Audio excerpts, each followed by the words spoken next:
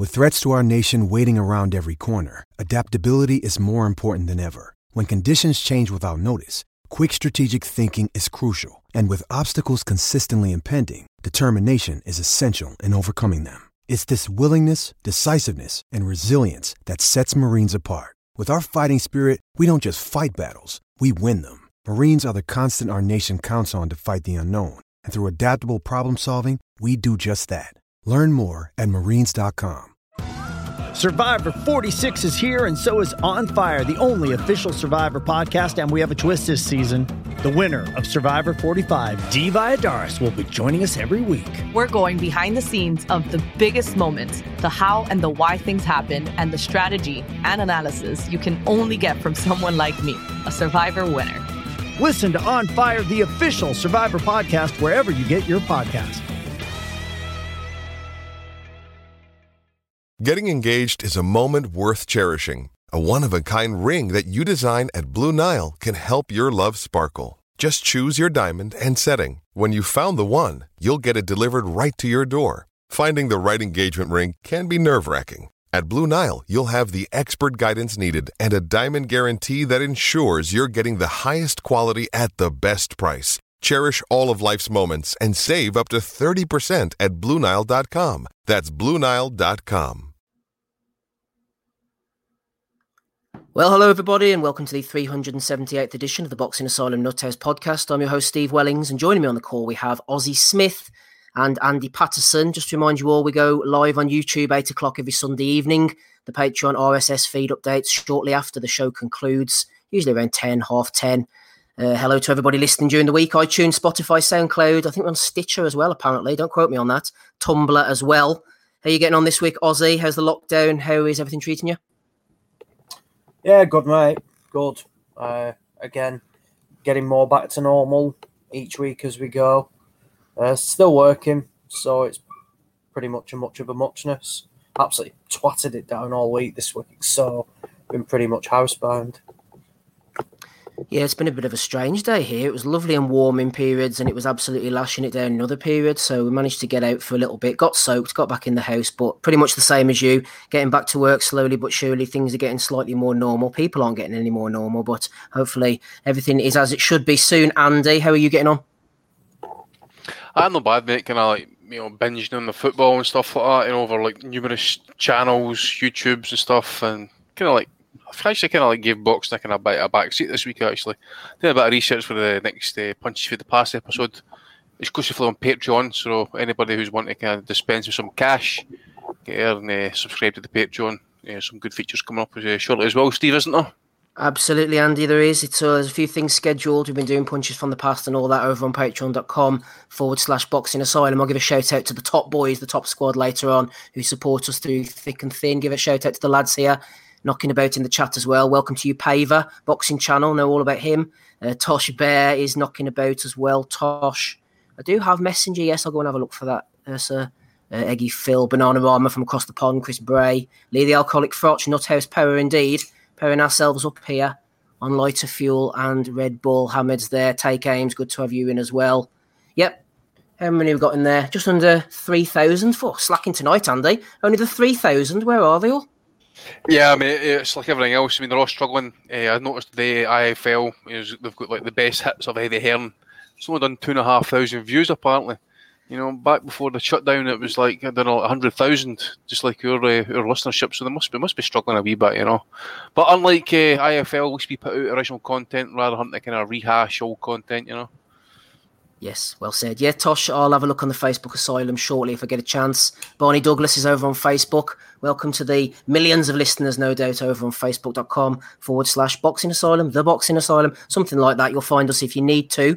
Ozzy, we're talking off air there about the shows coming back. Obviously, there's an exciting Zapata against Baranchik show coming up shortly. Last week, obviously, we had a few issues at the beginning, at the top of the show, so I didn't get to talk about Jesse Magdaleno. Not going to go into that in any great detail. It wasn't great. Shakur Stevenson, I think the fact that this card was so poor was because it was all about the spectacle. They were first. It was all set up for the optics. They didn't want grueling, bloody battles when they were coming back. They had a nice, easy 10-rounder. Stevenson was going to beat your man up, get rid of him. The others were all shitty, one-sided 6-rounders. As I say, they didn't want like a couple of Mexicans battering shit out of each other, blood flying everywhere.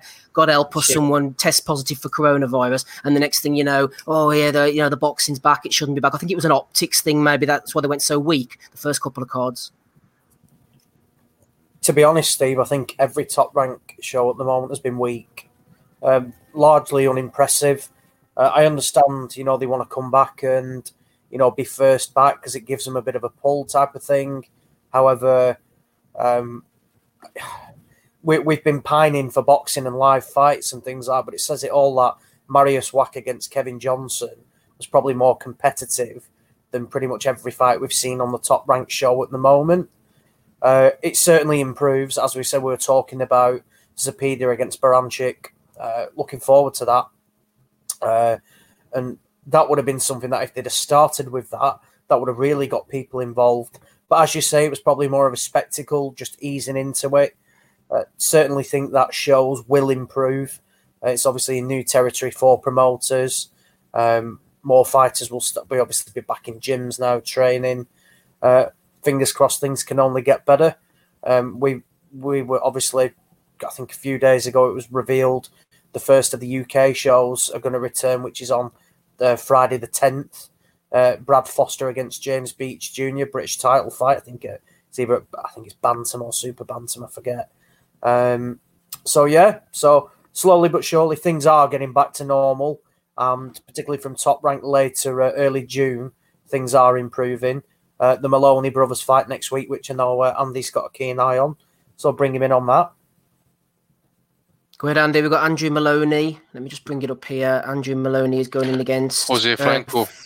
Joshua Jose Franco. Yeah, Christopher Diaz is on the card as well. I was watching Box Nation recently, actually, and I caught from round 3 onwards of Christopher Diaz's fight with Masayuki Ito. Do you remember they tried to get him a handy one for the WBC WBO Super Featherweight title? And Ito pretty much beat the shit out of him for most of the fight. 12-round mugging, wasn't it? Yeah. Ito's a tough dude. Yeah, Andrew Maloney, super flyweight WBA champ. This is a defence of the Seth Bobble. Good fighter, Andrew Maloney, and his brother Jason. Folk will probably know Jason more after he tested Manny Rodriguez in the World Boxing Super Series. Bit of a slow start, Jason, in that fight, and he came on in the end though. So maybe just a bit of experience. If it was a 15-round fight, he'd have won it definitely, I think. So Jason fights on the Thursday, I think he fights, and Andrew fights on the Tuesday. Yes. Yeah, I think that's right. So yeah, but it's at this point I'm not really expecting great things, but these guys have been really lucky actually because they got the call to make the move to Vegas. Just literally was basically, I think it was a week of the lockdown happening actually. So they've been quarantined together in some sort of house in Vegas, training there, wee multi-purpose gym and stuff.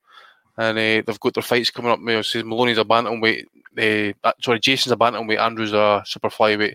And Jason fights Leonardo Baez. Some folk might remember him fighting Moses Flores and stuff. So basically, tune-up fights, kind of keep busy fights. But one of these guys is a Mexican, so you would expect, a bit of resistance, especially for Jason's opponent.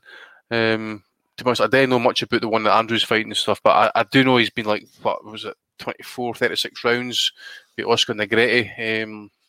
Very, very close fights and stuff. So yeah, basically want to look for. I think Maloney, Jason, that is basically trying to get a kind of fight with obviously either Ubali or Inoue.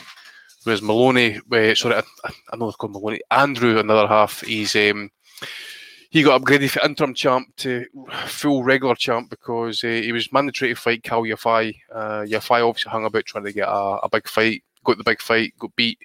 So obviously the WBA then had to kind of create another title, and that's what they've done. So that's how Andrew is the world champion, and Gonzalez is the super champion.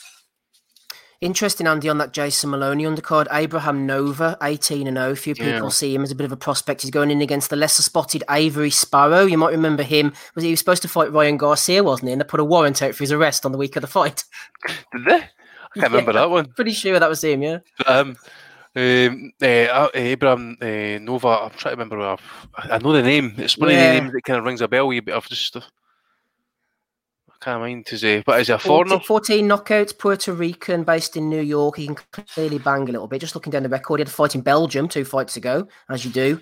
He's had a few fights in Belgium actually. No real names of any note on the record that I can see as yet. Yeah, I think he's probably popped up an undercard somewhere. I mean, it's one of those names that kind of like rings a bell straight away. Certainly, I've seen him somewhere, but nothing that kind of really sticks out. No. One thing I was going to mention to you, actually, Ozzy. It's not the biggest concern in the world, but whenever Andre Ward was on calling the Shakur Stevenson fight, obviously he has some kind of involvement in Ward in an advisory capacity or management capacity. It's a bit reminiscent of when Macklin comes on, calls the MTK fights and all that type of stuff. Do you think we should maybe create some kind of separation between these things? Yeah, possibly. It depends how biased or how true they are. If it's just a case of it's blatant bias, then of course you don't want to hear that. But then you can make an argument for any home commentators at the moment, whether it be Sky or BT. Some of the commentary we see is just downright outrageous because it's not calling the fight, it's just calling it in favour of the fighter. So the away fighter could land a great shot and they praise the chin of the home fighter rather than acknowledging that it was actually the good work was done by the opponent. It'll never happen. I'd be amazed that if somebody ever came out and basically said, Andre, you're not going to commentate on any of Shakur Stevenson's fights. And likewise with Macklin as well. I think it's here to stay. And it's one of the, I've got to admit, it doesn't really faze me. I'm not that bothered. I do like Ward, but sometimes blatant bias does become a bit frustrating. But all in all, I'm not going to lose any sleep over it. Fair enough, Ozzy. Fair enough. Let's give a shout out to some of the Patreon boys. First group, just before we move on to talk about Navarrete very briefly, because I don't think it was the best in the world. Richard Lodder, Slip Digby, Swaggy Taggy, Steve Turton, Ian Pirry, Sean Nomas Vidal, Gordon, Jamie D, Red West, Holly Lewis, Holt, Mike Wrigley, Jamie, Davey Man 100, Daniel, Gary Lockwood, Saul Brocklehurst, Daniel Wilson, Matthew Reynolds, and Matt. Andy, what about last night then, Emmanuel Navarrete? I know they're easing these guys back in. Obviously, Shakur fought above his natural weight.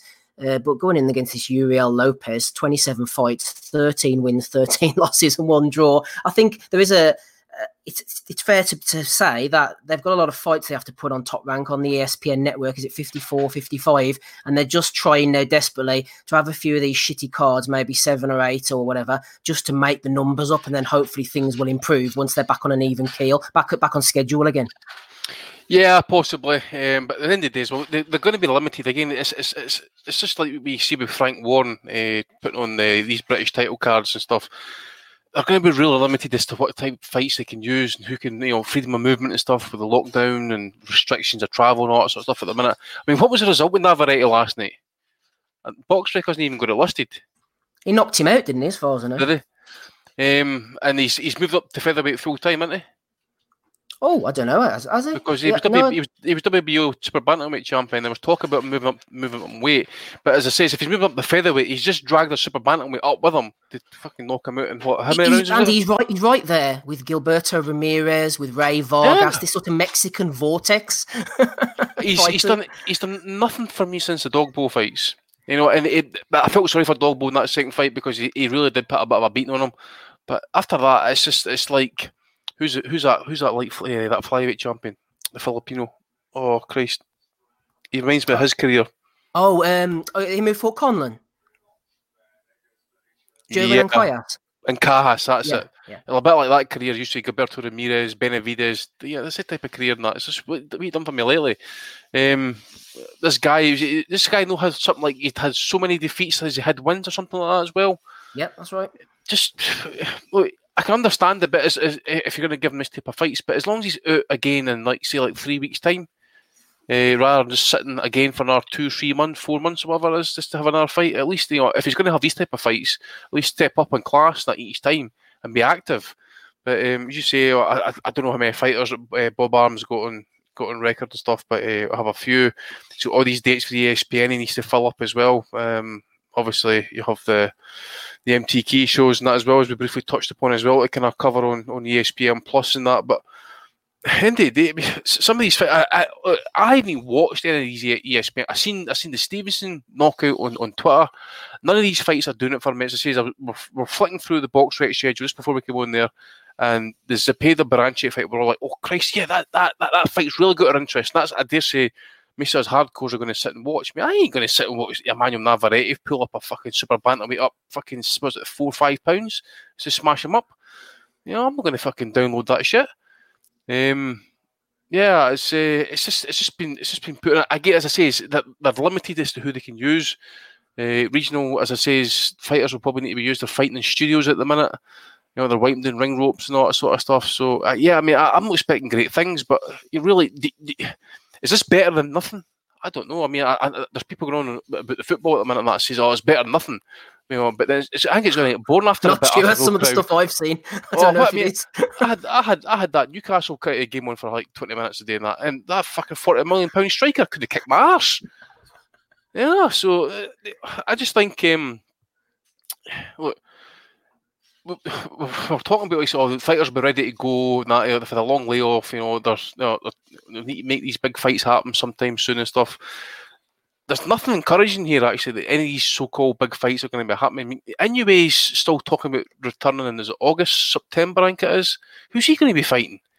You know, I would imagine, you know, it's going to be nobody great. You know, Ubali's going to need a fight. He's going to be struggling as well to try and get a top opponent until these restrictions get lifted. So I think we'll probably need to wait till at least August before we can actually even think about getting big fights, because that's what I'm talking about, especially here anyway, but possibly getting crowds back into football stadiums and stuff. So if we're talking August, then I think we can maybe look in September, October before we kind of like look at the kind of big fights happening, because we need the crowd in there to help with, you know, bringing in the purse money and all that sort of stuff. And you know, I think anyway, but I think as well going forward, if you're going to be struggling with cards, I think put on 3 fight cards, but make it big or decent enough fights. You know, I'm looking at this Navarrete card for last night. No, nothing of them. But why not just put on like top, you know, like 3 12 rounders for like title fights? That's say like, so you got Navarrete for Mexico. Who else for Mexico could you put on there? Maybe Luis Neri. Even another Mexican fighter off the top of my head. Neri is coming back soon, isn't he? I think he's going to be one of the first PBC ones, maybe they were saying. Yeah, so again, I'm not thinking about the fucking promotional side of it and stuff, but Benavidez, you see, you know, you got Ramirez as well. You could put these 2 guys, they're Mexican fighters, you can maybe put them on in Mexico. I don't know if they're based in America, that might be an issue as well. It's just, I'm not going to be putting myself out to sit and watch this shit end of the day. And I say, it's just how I see it. I did see actually this show last night, Steve, was actually unsanctioned as well. There was no commission actually okayed this. Oh, is that right? I thought that was maybe because there's some kind of paperwork hadn't come in yet, but I don't know. Right. Should have been unsanctioned. Yeah, true. I just think with top ranked fighters and their track record and stuff, it's like they're putting out prospects. You know, and this guy's not a prospect. He's a world champion.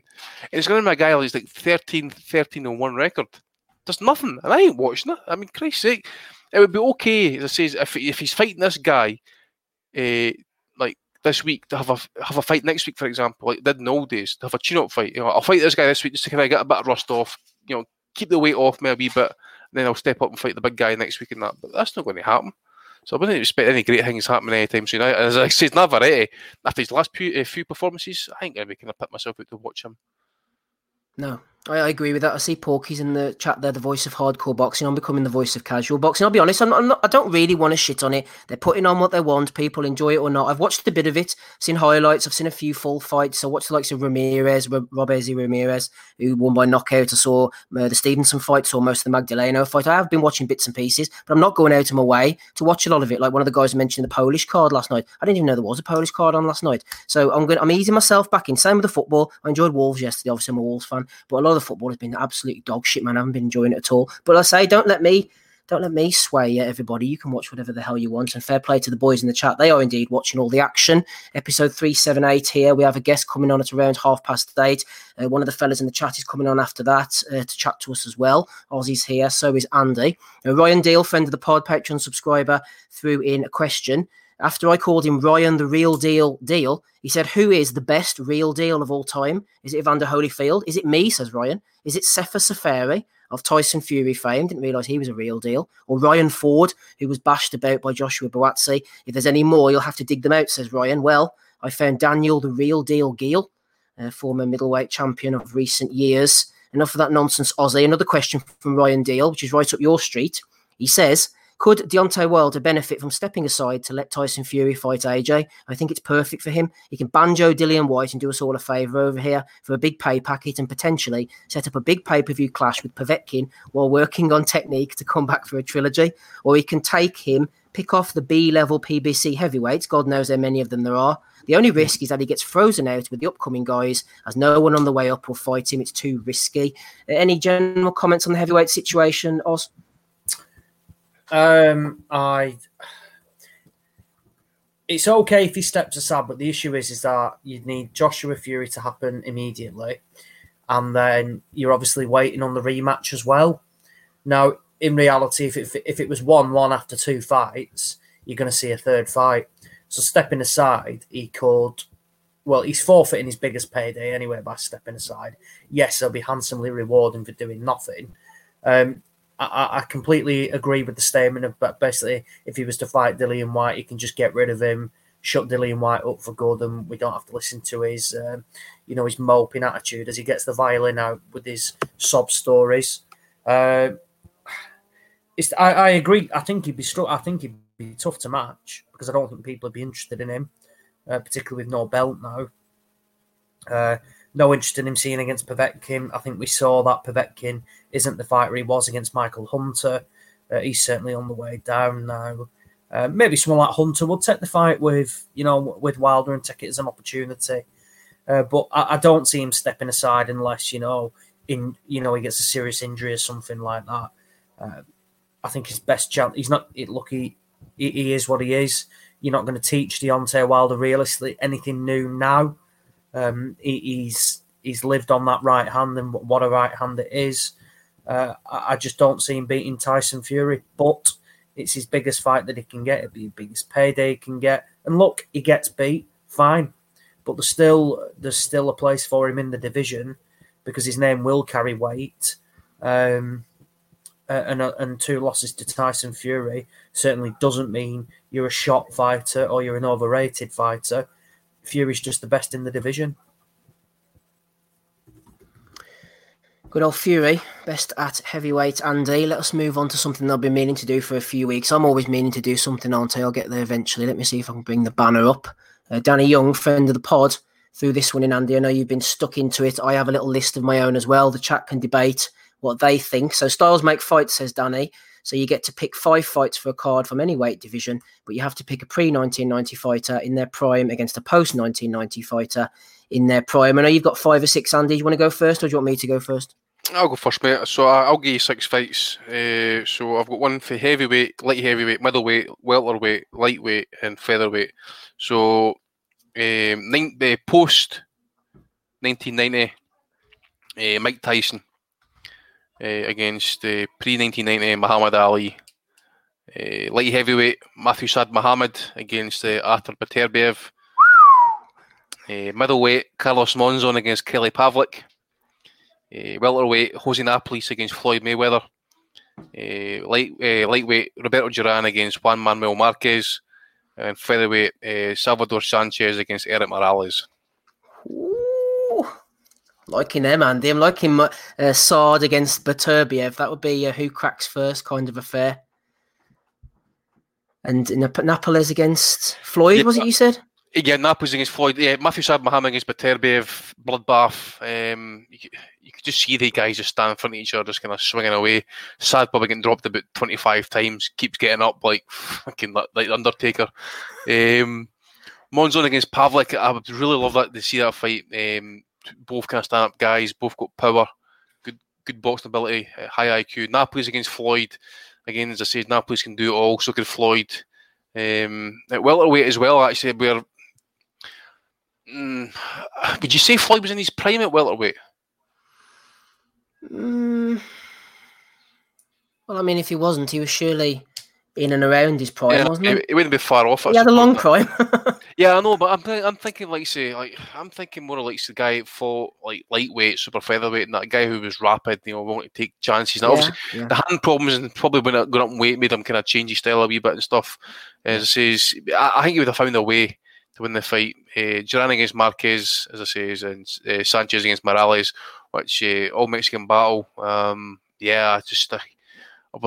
would hope that fight was over 15 rounds. In fact, make that one a fight to the finish, actually. Just whoever folds first, Yeah, just before I bring my list up, shout out to Jason Chuck who's joined the chat. He's been burned on OnlyFans by someone called Wonder Dolly. So I'm not... What? I don't think it was Tyler Goodjohn anyway, but Wonder Dolly has burnt the old Chukwu Meister on OnlyFans, and he's seething in the chat here about his cash. Should have sent his cash to Broner, Andy. It would have been better spent. Yeah, the Cash App. Remember, he fights for you. Does it for the hood. Southside. Oh, dear. Yeah, the boys are debating the Floyds. I've got Floyd in my list as well. My list is heavyweight, Ernie Shavers against Deontay Wilder. That would be a bit of a slugfest. Light heavyweight, Andre Ward against Bob Foster. Middleweight, Carlos Monzon against Canelo. Welterweight, this is one for Smido. Pernell Whitaker against Floyd Mayweather Jr. Punch stat numbers might not have too much to do. Punches landed in that one. And bantamweight, Andy, Carlos Zarate against Nonito Donaire. That was the best I could come up with. Wow, that's a decent card. It's a really good card, actually. I like that bantamweight fight. Yeah, I like that one too. Right, Ozzy. I know you mentioned Brad Foster earlier, Oz. Did you mention any of the other Frank cards that he's come up with? I misread the email, you see, thinking it was all on the same card. That's why I was in the chat saying, oh, yeah, you got Kakashi against Woodhouse. You've got Sadiq against somebody. And I was like, this is brilliant. But they're on different cards. But they're still great fights.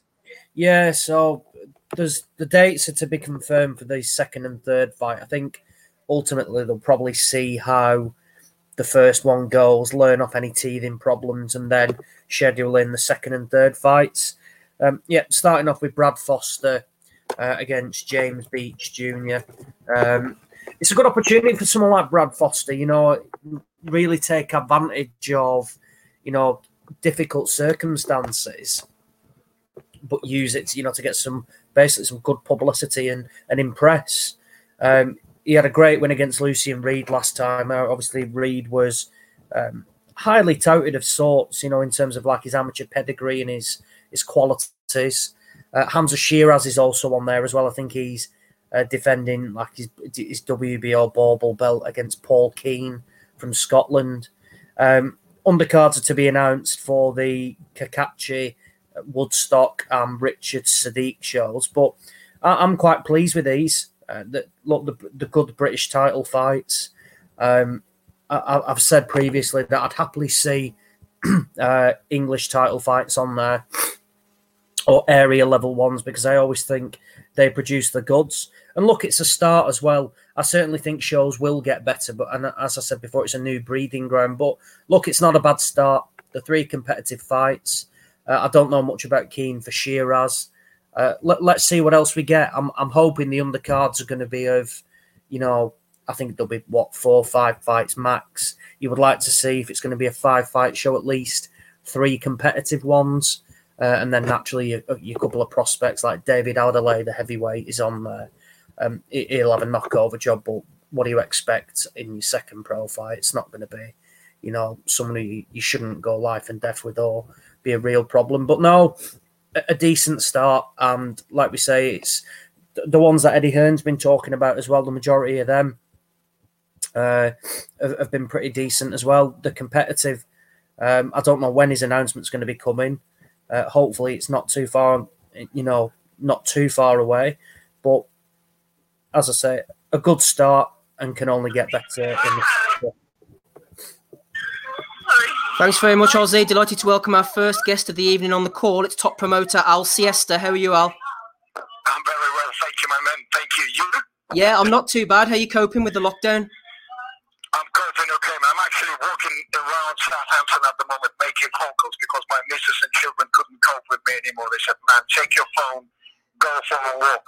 Because it's Father's Day today, my phone continuously keep ringing. It's all about Cold Wars, matching logistics, and so on and so forth. So I'm coping good, man. I'm coping good.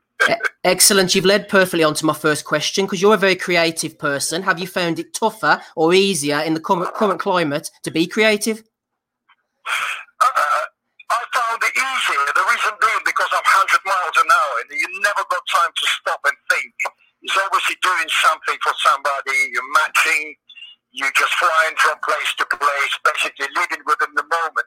But with this lockdown, I had really time to reflect on where I've been going, my direction, where I've been going wrong. Maybe I need to slow down, or maybe I need to rethink about things and actually focus more on siesta boxing and what is it I want to personally do rather than someone else. And because I got to be comfortable, I must admit, I was very comfortable with Matchroom, bringing 6, 7, sometimes 8 opponents, at least 3 I would have on the undercard, traveling everywhere with the guys. I love the team, they're like my family. But years are going, they're passing by, you know. So there's development for Matchroom, but no development for myself, if you know what I mean. So it's been a revelation and blessing, this lockdown. Absolutely. I mean, we're talking about running a show, 4 shows in total, from July the 9th in Minsk, Belarus. What's the latest at the moment on that plan? What's going on? I had a call from the British Boxing Board of Control. They were adamant I can't touch it with the 9th as the date because at the moment, as it stands, the borders are still closed between UK and Belarus and Russia and Belarus. And I was hoping, and I know it probably will be open by then, but British Board said to me, while self-isolation is still in place and lockdown still at this particular stage and it hasn't been eased off or lifted, we're not recommending you to proceed with anything. So I postponed the 9th of July to 16th. So the current date is 16th of July. I can tell you this, the second show is on the 23rd of July, and then obviously on the 30th and the 6th of August. So my first date is a floating date, I call it. It could move anywhere. It could go slightly back. It depends when the pandemic legislations on the entry to the countries will be lifted or changed. I am ready. We've got all set up, the ring, the lighting, hotel, all the stuff is ready, my end. We're just waiting on legislations for the traveling. So safety-wise, you've got everything worked out inside the venue, yeah? 100%. Let me tell you, Belarus never had no lockdown. That's why they ran the football league. They straight away implemented social distancing, masks and gloves. So there's a ventilation in the venue. It won't be open to the public, although I do believe social distancing being reduced this Thursday coming to 1 meter. Even in the UK, in the country that suffered the most. So in terms of health and safety, all the coronavirus tests, duty tests, and special facility for those who are going to be positive, God forbid, for the quarantine is all established. We've got all in place, you know. But I'm hoping come 16th of July, we wouldn't need any of that. Top Rank have been running cards. Poland have been running cards. Have you been keeping half an eye on how they've got on, what they've been doing? I have. And there's no cases, I do believe, of coronavirus. I spoke to Team Mark and the guys who organised my pay-per-view in Poland. They said it went very straightforward. The only problem they had is with piracy. They said they just had over 2,000 buys for the pay-per-view and they had 36,000 illegal streams, which is bad, really bad, and it's really affected them. And the reason for that, they didn't have protection in place for the stream because they decided to do it themselves. In comparison to them, Fiesta Boxing has a brand new OTT platform built with a high encrypted security for the pirates, if you know what I mean, because it's a very cheap price, $5.99, and if people would try to teach that, there's no respect for them. I mean, I don't believe real boxing fans will attempt to do that because every penny counts, and if they don't want to keep us out of pocket completely, want us to continue to do the broadcast, they should have love and respect and basically help us to support that financially by paying that $5.99 and enjoying the nights, you know? Yeah, so that you are running it on like a sort of online streaming pay-per-view system, yeah? Yeah, OTT is like a miniature version of DAZN. Right, okay. Exactly the same. Very developed, very nice. It's a one-pager. You will be coming up to the URL, entering your details, and there you go. You will obtain the access to your broadcast, and you can enjoy that. You can either buy one broadcast for $5.99 because there are some extras on the cards. There will be guests introduced. The main 3 fights, 2 10-rounders and 1 8-pounder, highly competitive 50-50. But also there will be guests, there will be title fights, there will be an undercard, so it will be some content. So this is the beginning of big Siesta Boxing with a broadcasting partner, and I'm really, really looking forward to it. I'm extremely excited, you know? Absolutely, you should be. So what fights are actually on the schedule at the moment then? Let me tell you this, very interesting. I'm really glad I'm on this podcast. One of the UK biggest promoters is actually not behaving very well, and I'll tell you what that is. Since I've announced the cards, since I've announced some of the fights, all the fighters who are fighting on my card has been targeted, approached, and made an offer, literally one by one. Right. So, yeah, and the promoter is quite famous. It's one of the 3 big promoters. So, I know if you're hearing me, you know God is on my side. The more you do things like that, the more it's going to backfire on you. Because if you, at your age, you don't know that life works as a boomerang, then no one can help you. Do you know what I mean? Yeah. So that's why I'm keeping the cards at the moment under wraps. And I will announce them in due course because the fights are too good to lose them, you know? Yeah. No, I don't blame you. So people, if they go onto your Twitter at @al_siesta and follow that, yeah? Yes, so they can go on Siesta. I mean, well, the information will be coming up from Siesta Boxing Twitter, Siesta Boxing Instagram, Siesta Boxing Facebook. So our Siesta Twitter, Instagram, and Facebook, also from publications. Obviously, I let you know, guys, so you can announce the cards. All the media outlets who's working closely with Siesta Boxing will be notified of all the changes, all the updates, and I obviously will be running the promotional campaign, and I've got some good PR schedule, so everyone will know everything. I will not keep it a secret, I promise. Excellent. Just a few more questions for you. When are you flying out to Belarus then, Al? I was wanting to fly to Belarus on the 2nd of July, but now it's slightly postponed. I actually have to go to Moscow as well to see my partners. So I think early July I will be flying out of the UK. And I'll go to Russia, and then from Russia go to Belarus. And I'll spend the whole entire month hosting people, making sure everything okay, and take care of all the technical logisticals. So I'll be there in town. I love Minsk. Minsk is a beautiful city. It's a lovely food. People are very warm. It's just like very clever people. They call them Silicon Valley of Europe. There's lots of IT companies in there. And women are very attractive. So it's a bit of a paradise, really. I mean, like a rundown paradise. I could have something in between England and Cuba with a similar to UK climate. Sounds great. I might come out myself, actually. Stow away. It's stunning. Honestly, Minsk is brilliant, man. Honestly, it's look, zero crime. I know they say they've got dictatorship and stuff, but you know what? It's zero crime. You cannot lock your car. No one's going to take anything out of there. Trust me. Lovely stuff. What about Luther Clay? How's he getting on? Luther Clay is firing. I have some pictures from the gym, some little footage. He looks good. He's on weight, pretty much where he should be now, with like a few weeks to go before the fight. Working, man. Like, really, really up for a fight, you know. I think Chris Congo will find very, very, very serious circumstance there with Luther. And I hope Chris comes ready as well. I mean, this is a 50-50. I don't want to comment on anything. All I know, the fight is on. I personally already know the date, but I leave it with Eddie Hearn to announce. So, it's brilliant. It's happening. Excellent. And a man you know very well, Alexander Usyk, obviously making noise at heavyweight as best he can. How do you think he'll get on at heavyweight? Beat everyone apart from Tyson Fury. The only person I'm not sure is Tyson Fury. Everyone else, Alex will just tangle up and we'll sort them out. That's all. Too intelligent, too technical. Heart is too big. And that guy is a next level. He's next level individual, next level human being. The only Tyson Fury with his fair size and intellect probably could cause some potential problem for Usyk. Although I still think that Usyk could find the way to Fury's chest, I call it. He can come inside and probably do something, but that's yet to be found out. But otherwise, I'm pretty confident. All the rest of the people, Dylan White, Ortiz, Anthony Joshua, Michael Hunter, you name it, all the top 10 heavyweights, Hergovich, I think Usyk will be too cute for them.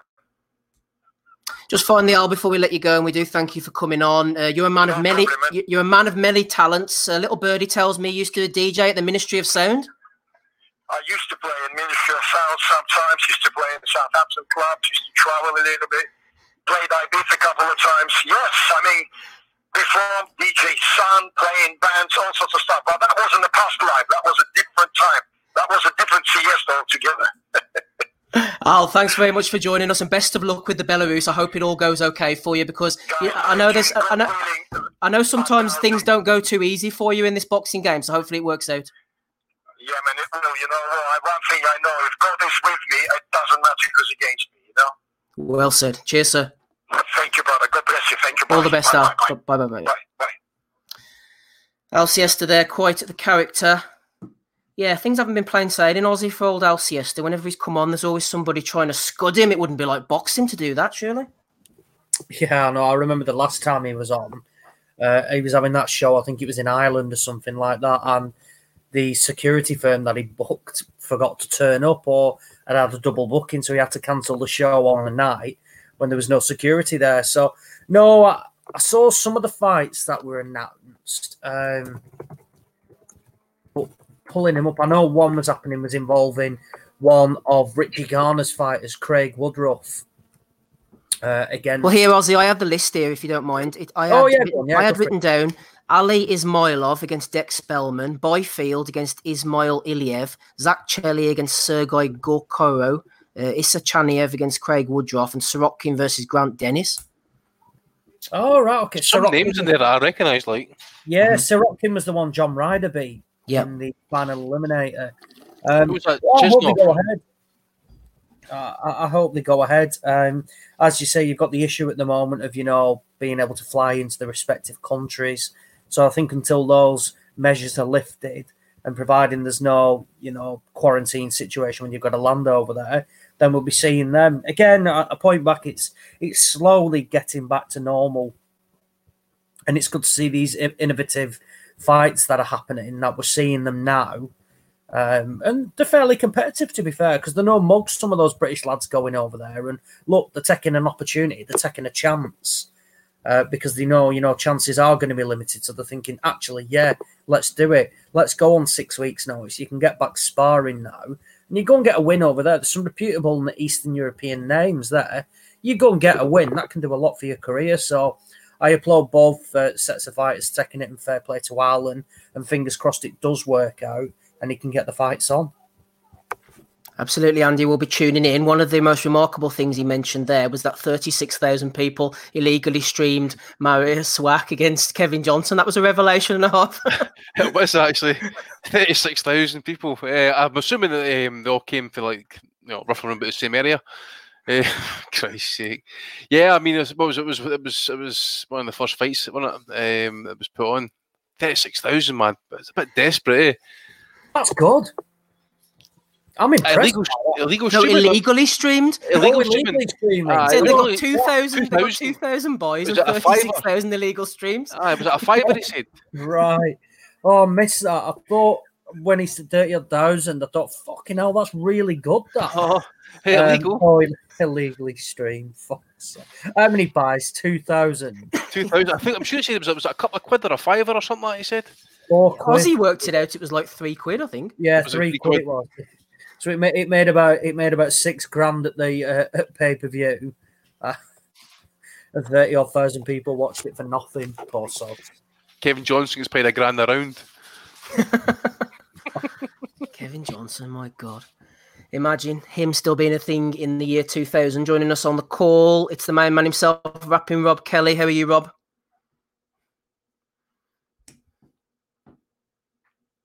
How's it going, Rob? You hear me? Out there in the wilds, hiding under a tree. That was some dragon there.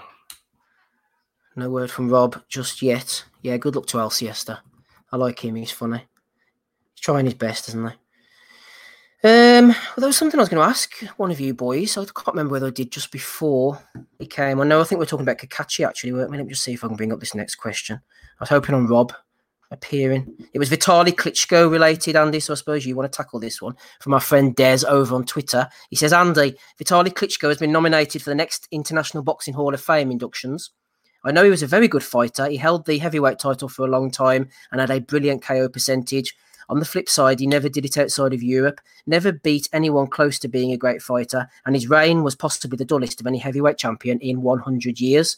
There was also the drug scandal in Atlanta, quitting against Chris Bird and taking 2 years off after Lennox Lewis. I always thought the Hall of Fame held themselves to a higher standard. Am I being harsh, Andy? I'd like to know your thoughts, says Des. I've heard your thoughts, actually, Andy, on the Hall of Fame in the past, so maybe you agree with Des. Yeah, sorry, I was on mute there, actually, as I was talking. Yeah, I mean, I take his point. I mean, at the end of the day, I don't know if it's his first ballot, actually. I'm sure he's been on the ballot before, isn't he? He's well over 5 years retired, and look, his career. I suppose the Lewis thing was a bit of a redemption for him, but yeah, it's just one of the type of careers. Whereas he's, how can I put it, dominated his opponents and stuff. He's, Danny Williams was bad. Sam Peter, he beat up. I can't mind. He fought him twice. Did they know he was off the long layoff with Sam Peter as well? We came back and beat him in the rematch. I know Vladimir fought him twice, didn't they? Sam Peter. Vladimir batted him, didn't he, and won on points, and then he knocked him out in the rematch. Yeah, that's right. It was. Larry Merchant obviously kind of like chewing him out as well, and I remember Bert Sugar, he absolutely hated the Klitschko brothers. It was definitely one of these styles, whereas he made it work for himself. And he was usually his sheer size, granite chin as well, but Hall of Fame worthy. I don't know. It would need to be for some sort of kind of like does he transcend the sport a wee bit? I suppose he does. He's into politics and stuff, trying to kind of guide his country, I suppose, and stuff. I really don't know. I don't think he belongs. Technically, if it's his first ballot, he definitely doesn't deserve to be first ballot. Yeah, I just think he's one of the heavyweights as well. And you need to remember, his brother was shot on as well. That part of his career because of the opposition that was there. And you expect when Hay came through as well, and they come back. Thomas Adamek. He had that kind of wee reign up at heavyweight for a bit and stuff. And this wee guy, and he goes to Poland and stuff. It was a great atmosphere. I knew some boys that actually went out of that fight. It did something like, I think something like 30 or 40,000 or something like that. It was a great atmosphere, and he just kind of like beat up on Adamek. It's just like guys like that. I remember the Solis fight. That was the one fight that I'd expected a wee bit of a test for him, actually. And all the years, it's just, and then I've mentioned it before, guys will remember it as well. Just to see him go out like that, his knee getting done, and then obviously Vitaly kind of leaning at him and stuff and fucking goading him, calling him a pussy or whatever and stuff. And just shit, there was Chris Nips. I remember how the highlight of that fight really was Big Nips kind of crying afterwards. Oh, swearing at the end. Yeah, I'm so fucking sorry. I'm so fucking sorry. They had to tell him off, didn't they? To stop swearing. Oh, Christ's sake. It's been, I would say it's a bit of a kind of average career actually, but he's just he's part of that that was a dynasty, but he's part of that family, I suppose. He's the big names. They did their own. They broke away. If it was it Universal, I think it was, or Unibox. And that when it promoted themselves, got big millions euros TV deal with RTL for numerous years and stuff. So yeah, I mean they did fantastic for themselves. Just I think the more accomplished fighter as a collection, Andy. Maybe would you say it's like they almost came together to Undisputed? Between the two of them, they were like merged into one almost at the time. I mean, look, it's not for us to say that they should have fought in that, but it has happened. It happened in Asia. I think it was Korea, Japan, and that. There was two brothers ended up fighting. I need to go and pull it out and stuff like that. But they always say they would never fight each other. And okay, I'm not saying here like they should have, but you just thought, like, okay, the belt was there and stuff. You could, you know what I'm saying? Brothers just kind of like sorting it out, seeing who's the alpha of the family and that. But nah, it was never logical. It was never possible. And again, they were victims of their own eras, I suppose. Larry Holmes gets his moments where he's not respected. He's coming off the back end of Ali's reign and stuff like that, and he had to carry the mantle. He wasn't the Ali, and he got shot on for great heights. People like the Klitschkos, they kind of came along, they kind of like lack of depth. era, I suppose. And it's not what it is this run about now. You didn't have the Furies, and Wilder, and Joshua and stuff like big names, But just the victims of their own success as well, I suppose. Yeah, I think Klitschko a bit like Larry. He beat everyone that put in front of him, didn't he? You can't really. I mean, not literally, but when the rain got going, obviously the bird thing was extenuating circumstances. He redeemed himself against Lennox Lewis, even though he lost. So you can sort of slide them out in their own manner and say that he beat everybody who was put in front of him. It wasn't the greatest roster, but he did what he could. Came back as well. Big comeback story after the injury, and I don't know. The Hall of Fame doesn't really bother me. I don't care who gets in and out, to be honest with you. I mean, good luck to everybody who's trying to get in the Hall of Fame. Well, that's the thing. I mean, you could look. I would need to go and pull up the list and stuff, and we could do it seeing as it's kind of quiet and that, whatever. Like, but there is definitely fighters in there who just simply didn't belong. I mean, look, Barry McGuigan, for example. Some people say, well, he'll argue strenuously that he deserves to be in there. I suppose for one reason, he was one of the fighters that kind of, like, as I say, transcended the sport. When he fought, all the fight in Northern Ireland stopped, didn't they? Yeah. So things like that, I suppose, probably get taken into account. Rather than what achievements and that stuff like that. But again, if you're talking about fighters and what they achieved, I mean, I remember Ben and Eubank have been on the list now at least the last 2 years, I think. I'm sure Michael Nunn's, I don't know if he's already in it, actually. There's an Asian fighter on it as well. Is it Chitladi? I think he's on it as well. I know Yuri Arbacheikov has been knocking around a few of the years now. Yeah, that's right. I know Lee the Alcoholic Froch there, Andy, has thrown in my staple when it comes to brothers fighting. Harry Doovan, back in 2006, hadn't got an opponent, so he fought his dad, Harry Doovan Sr., knocked him out in the third round. Remember that? I remember now you mentioned that one, actually. I'm trying to rag my brain. I'm going to go and pull up that one for the Japanese brothers, actually. Give me a second here. While you're bringing it up, Andy, I can give a shout out to our second batch of Patreon subscribers, so that's absolutely perfect. Shout out while Andy's sorting things out to Graham Taylor, Jeff Conway, George Barry, Craig Jevons, Don McNamara, haven't seen him in the chat yet, John Kearns, always knocking about, Nathan Shaw, Marvellous Mendo, Joe Ringer, James Addy, Ant, Marco Barrera, Marty G, James Monaghan, and Zeconomics. If I've missed you out during the week, I do apologise. Maybe the guru will give me the sack, who knows. Any joy there, Andy? Yeah, go for it, mate. So, June 5th, 1993. Japanese boxing fans, because two brothers, Kusu Yaguchi, he was 10-3-4, versus Katsuki Yaguchi, battled it out to capture the vacant Japanese minimum weight title.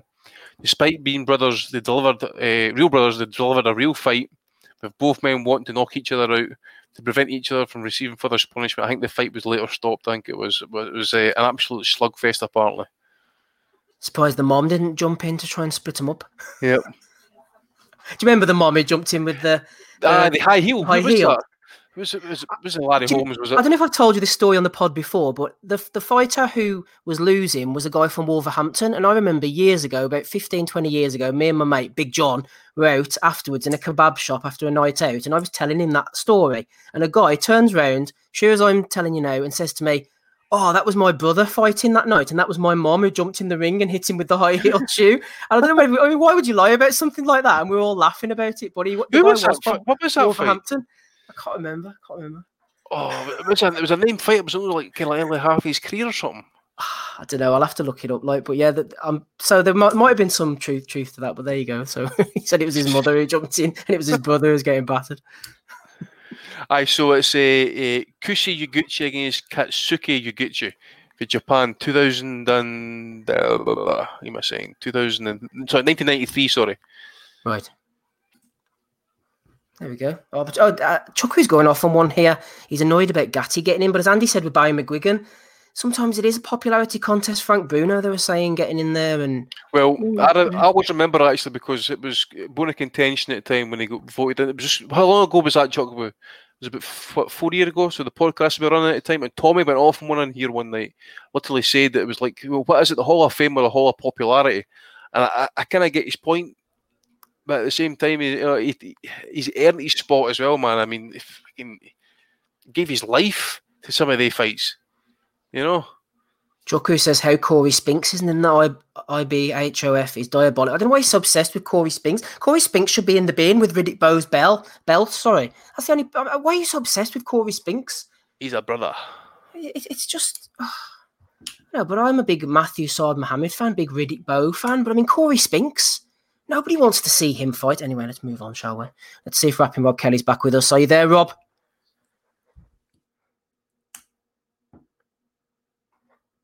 Oh, he's unmuted. He's unsheathed. He's unheard. As of the moment, the quiet man, not John Ruiz. It's Rapping Rob Kelly. Do you want to try again, Roberto?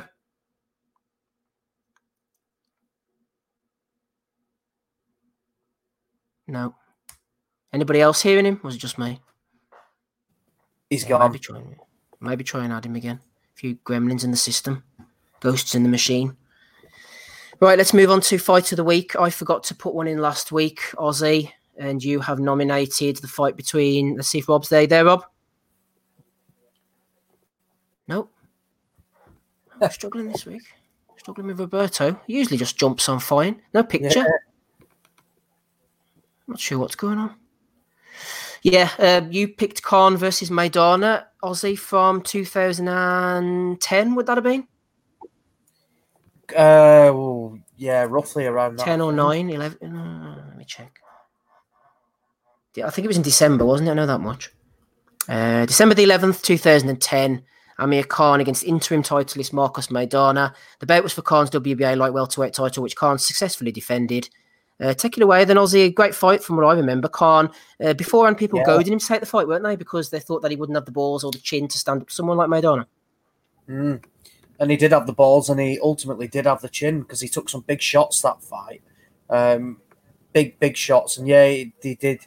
He was certainly uneasy and caused problems throughout the fight, but I thought this was a brilliant win. I applaud Maidana for getting up because that body shot that dropped him in the first, it was punch perfect from Khan. And Maidana went there and he was badly hurt. And I think if there was, another 30 seconds in that first round, there's every chance he could have got Maidana out there. I think it was the first 6 rounds from memory were excellent from Khan. It was obviously a Freddie Roach in the corner at the time. They were on a decent run of form. I think it was it? He just coming off a Malignaggi win, but absolutely pissed the Malignaggi fight. Blasted out that Salita as well up in Newcastle. I think, what was it, one in like a minute, something crazy like that. Yeah, Salita cowering in the corner.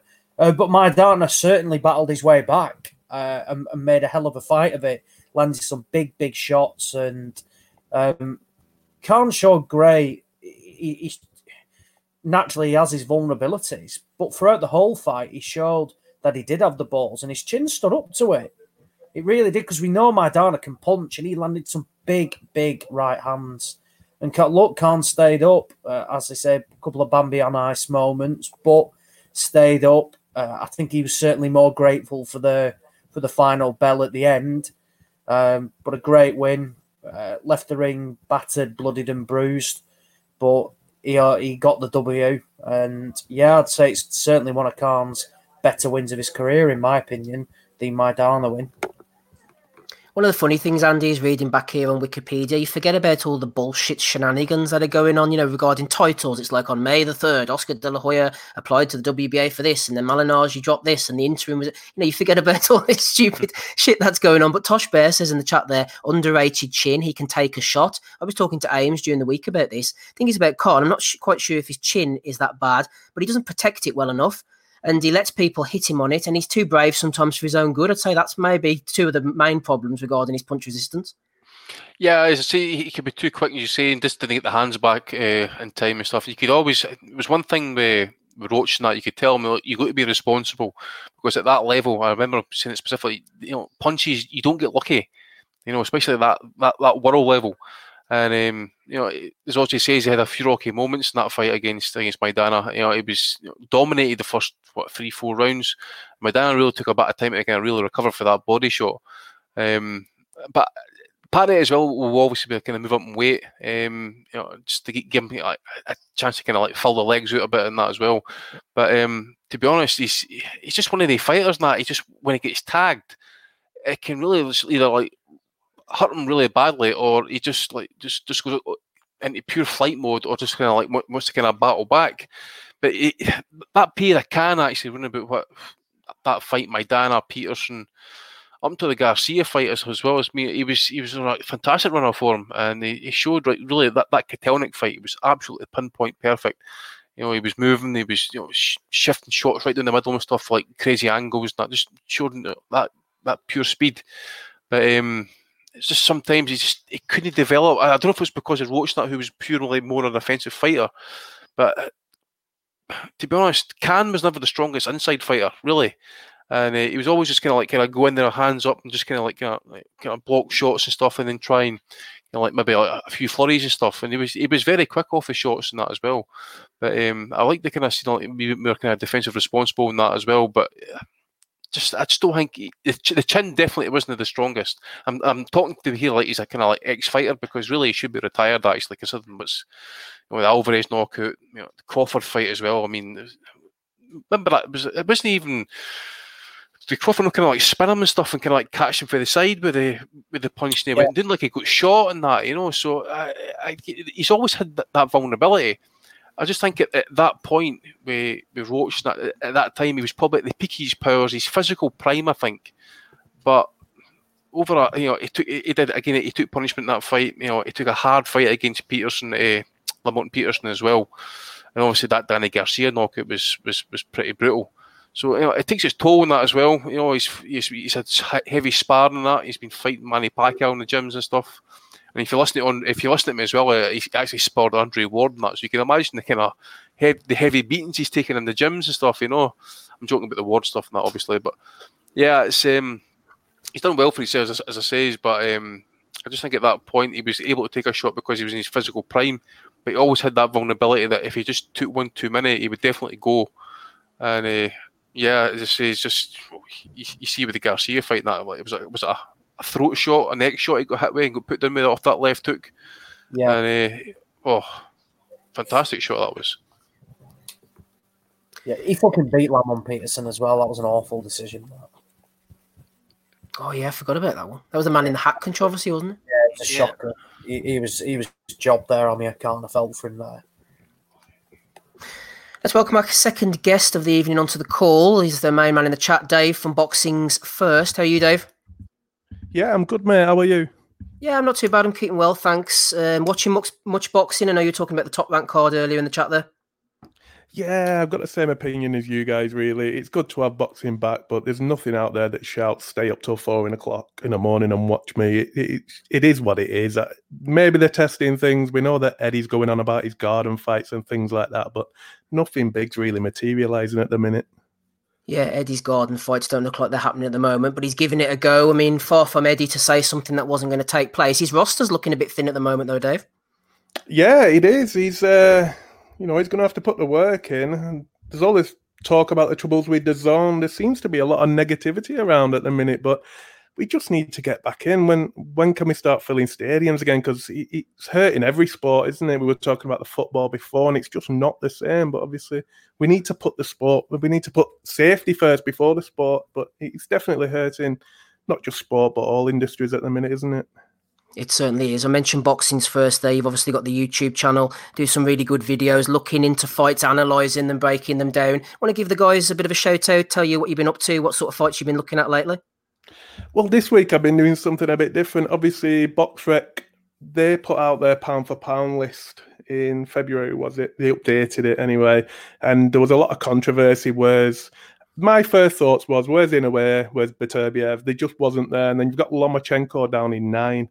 So I've never known how they work that system out. And to be honest, I've been looking at it all week, and I have put a video out. It's half an hour long, and I still don't 100% know how they put them points together. How can you have a mathematical formula for something as alive as boxing, as something with just so many variables as boxing? It's never going to sit 100% true. When it comes to BoxRec, should we just put these type of things to one side and just say, look, it's a great resource for finding out fighters' records, a lot of volunteers do a brilliant job, and just take the positives and say, you know what, they can have their algorithms, which have been controversial for quite a long time, the way they add up pound for pound fighters, and just take it for what it is, maybe? 100%, I agree with that. I remember when I started my YouTube channel back in January, and what I started doing first was a series called 5 in 5, which was looking at a fighter's 5 best fight and try to break them down in 5 minutes.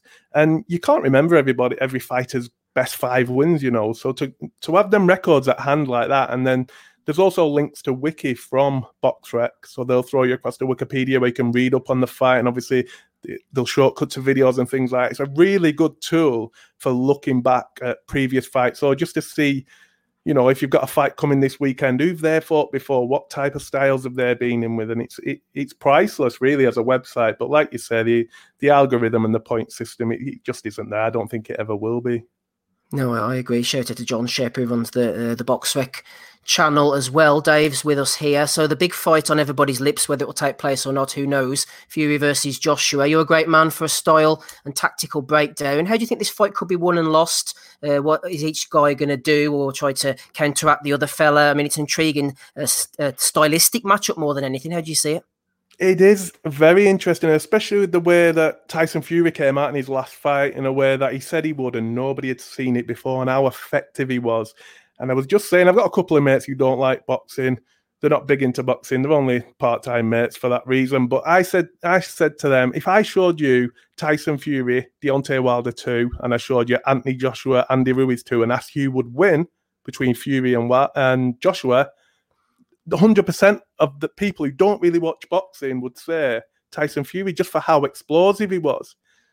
So looking back at that, I looked to see when Tyson Fury had looked vulnerable, and obviously he had the knockdown against Steve Cunningham, and we had the fight with a lot of people saying Otto Walling fight, he looked vulnerable. So I just tried to see how they sort of brought their style into the ring to try and get at Fury, because if you watched him in the Wilder 2 fight, there's no real way to beat him. So you have to look back to when he was vulnerable. And I think you can't chase Tyson Fury down. If you go after him, his movement's so good, he'll just make you miss, he'll make you pay.